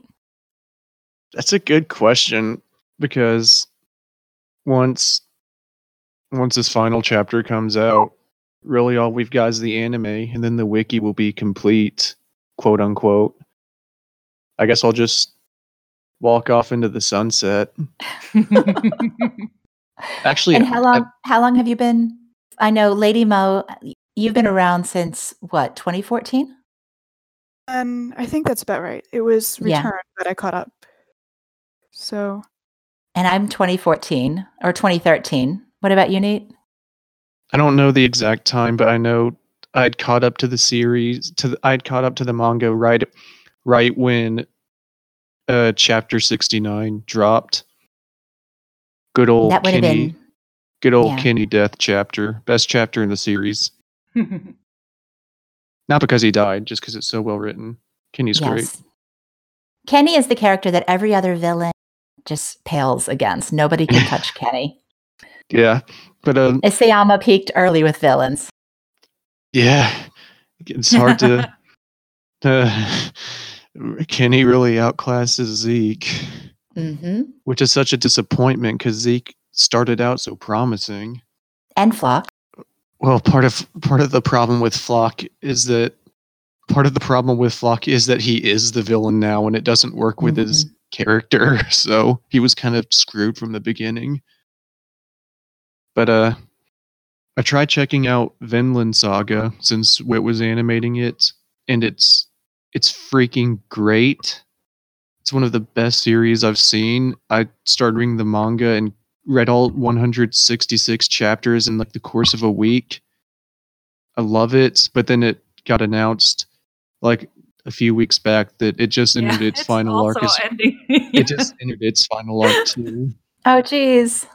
Which, to be fair, its arcs are about 50 chapters long, so it's got 50 months left, but still. It's coming So to you're its... either going to walk into the sunset or find it to be obsessed with. I think I'm going to take up knitting, follow Hanji's suggestion, and do something like that. I will say, though, it looks like JoJo's Bizarre Adventure is never going to end, so I'm happy for that. I'll always have Hirohiko Araki. I wish I would know what that means, but I don't. Okay, so that's the thing, Luna. When the series ends, you and I will start our own JoJo's Bizarre Adventure.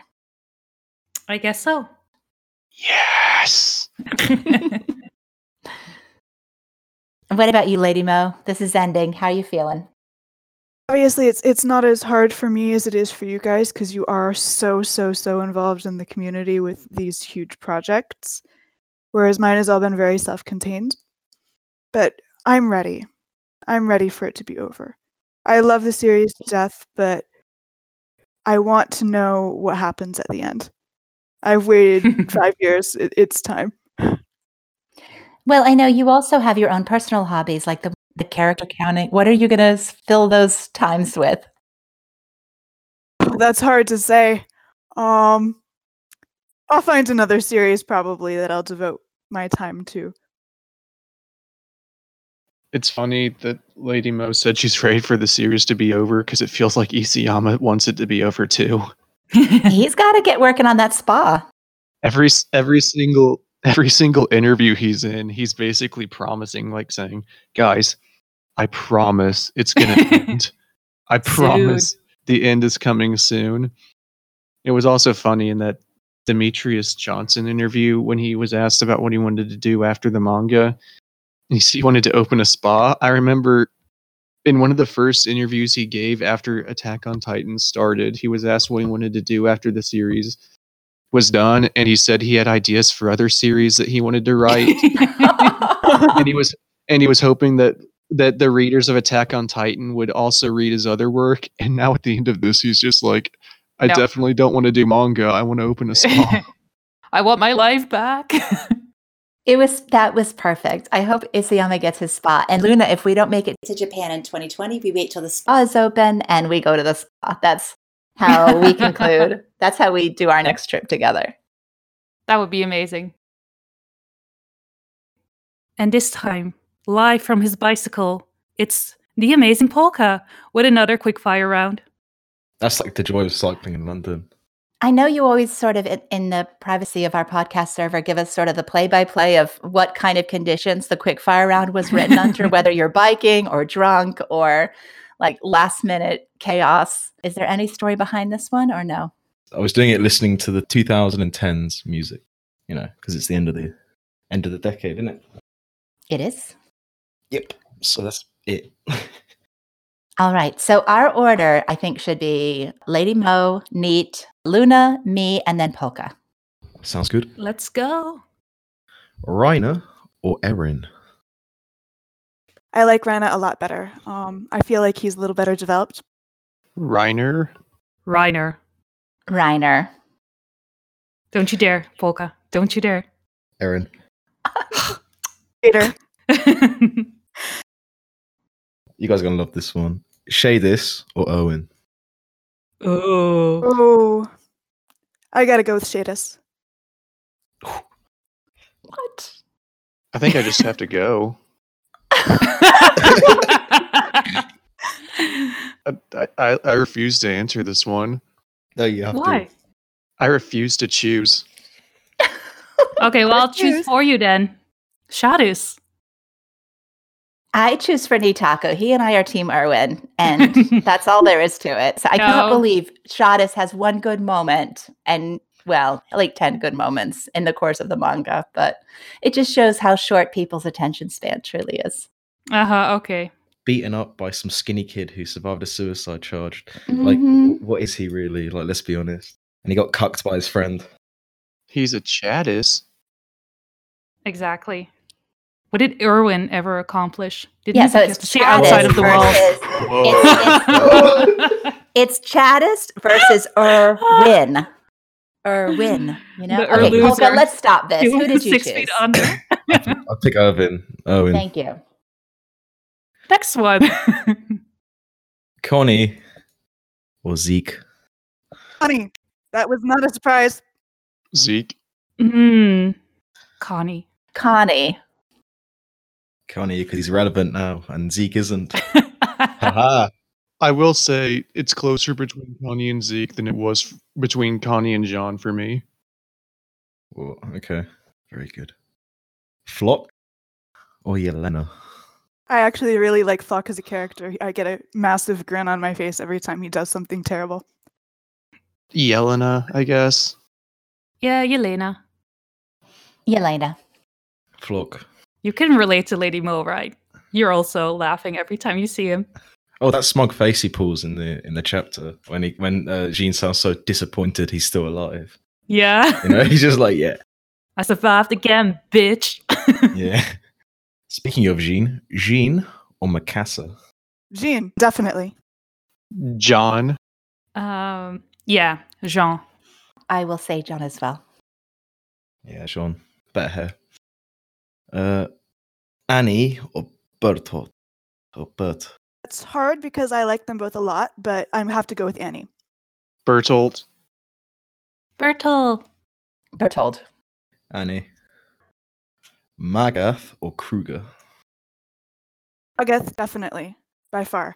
Kruger. Magath. Magath. Kruger. Niall or Pixis? Also difficult, but Niall is one of my favorites among the supporting cast, so Niall gets the gold. I guess. I was gonna say Pictius, but he didn't get killed by a hot girl. I guess Niall. Niall, because he kept Falco safe. I don't know. This is like the worst one ever, to be honest.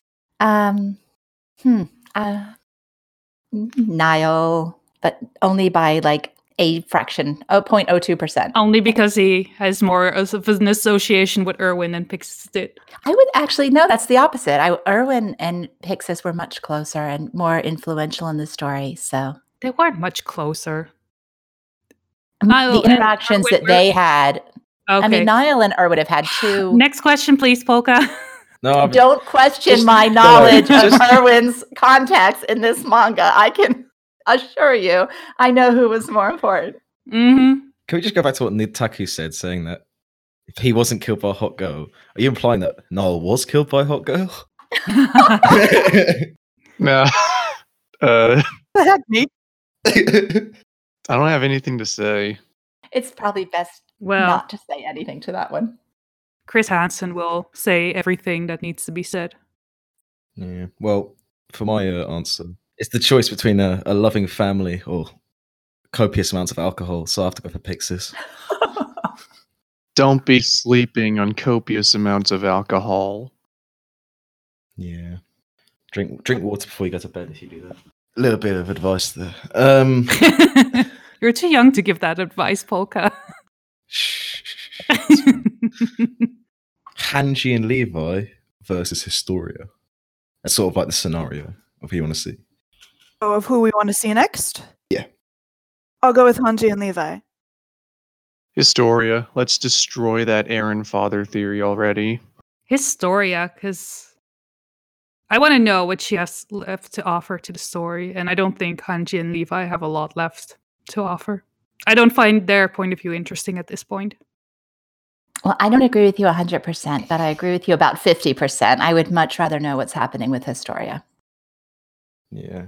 I want to see Hanji and Levi just so we see that Levi dies. Yeah, boy. I want to see that fandom meltdown, boys. Yeah, boy. 112 2.0. Gabby versus Sasha. The big sister in big quotation marks. Sasha. Gabby. Gabby gang, Gabby gang, Gabby gang, Gabby gang.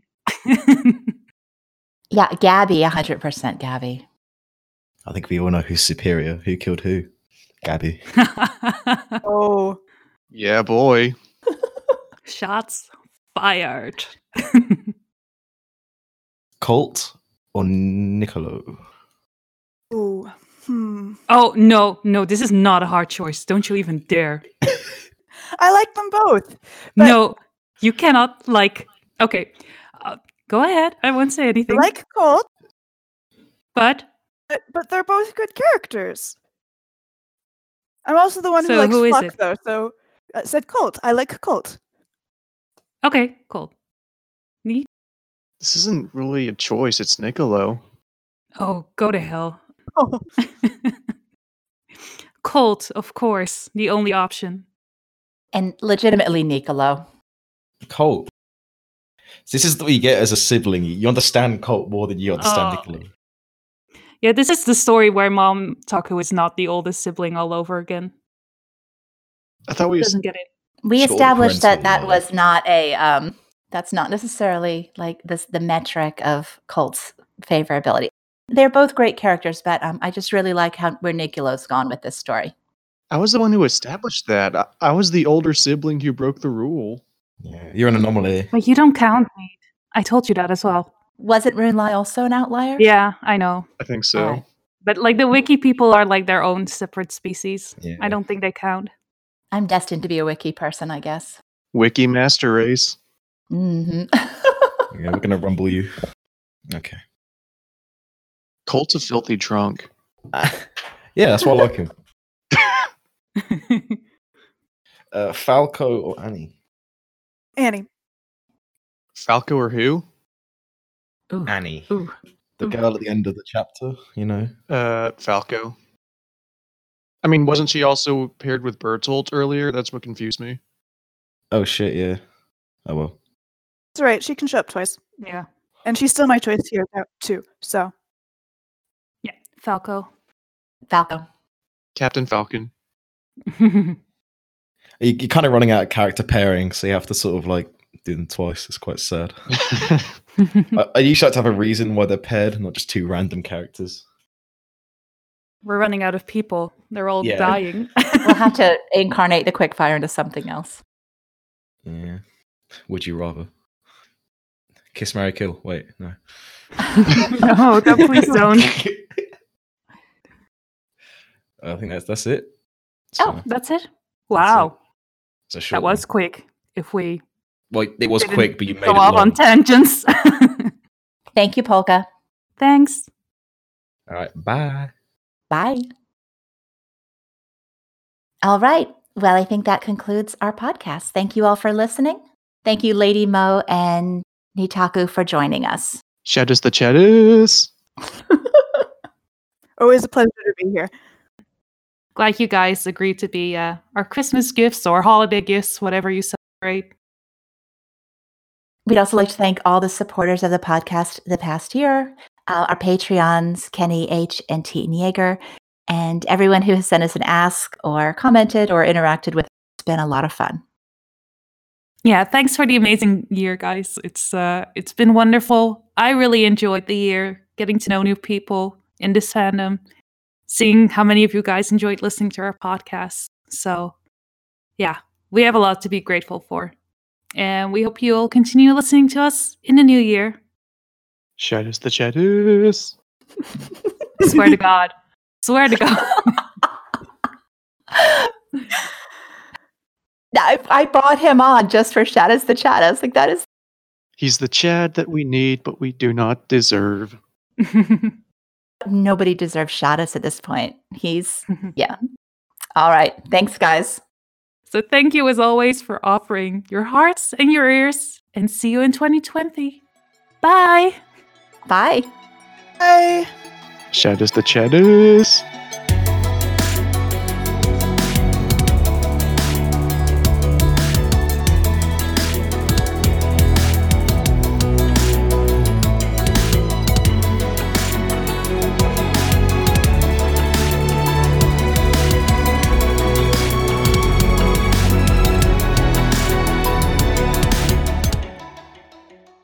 Shadows the shadows.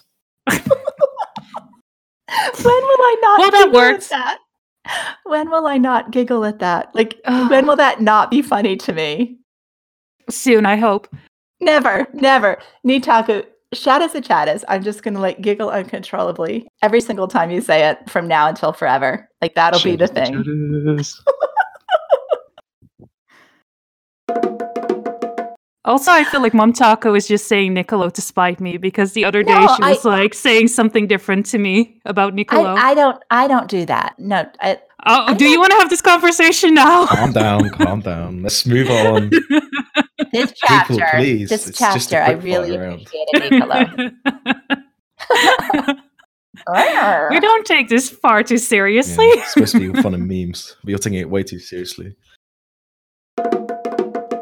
Bye.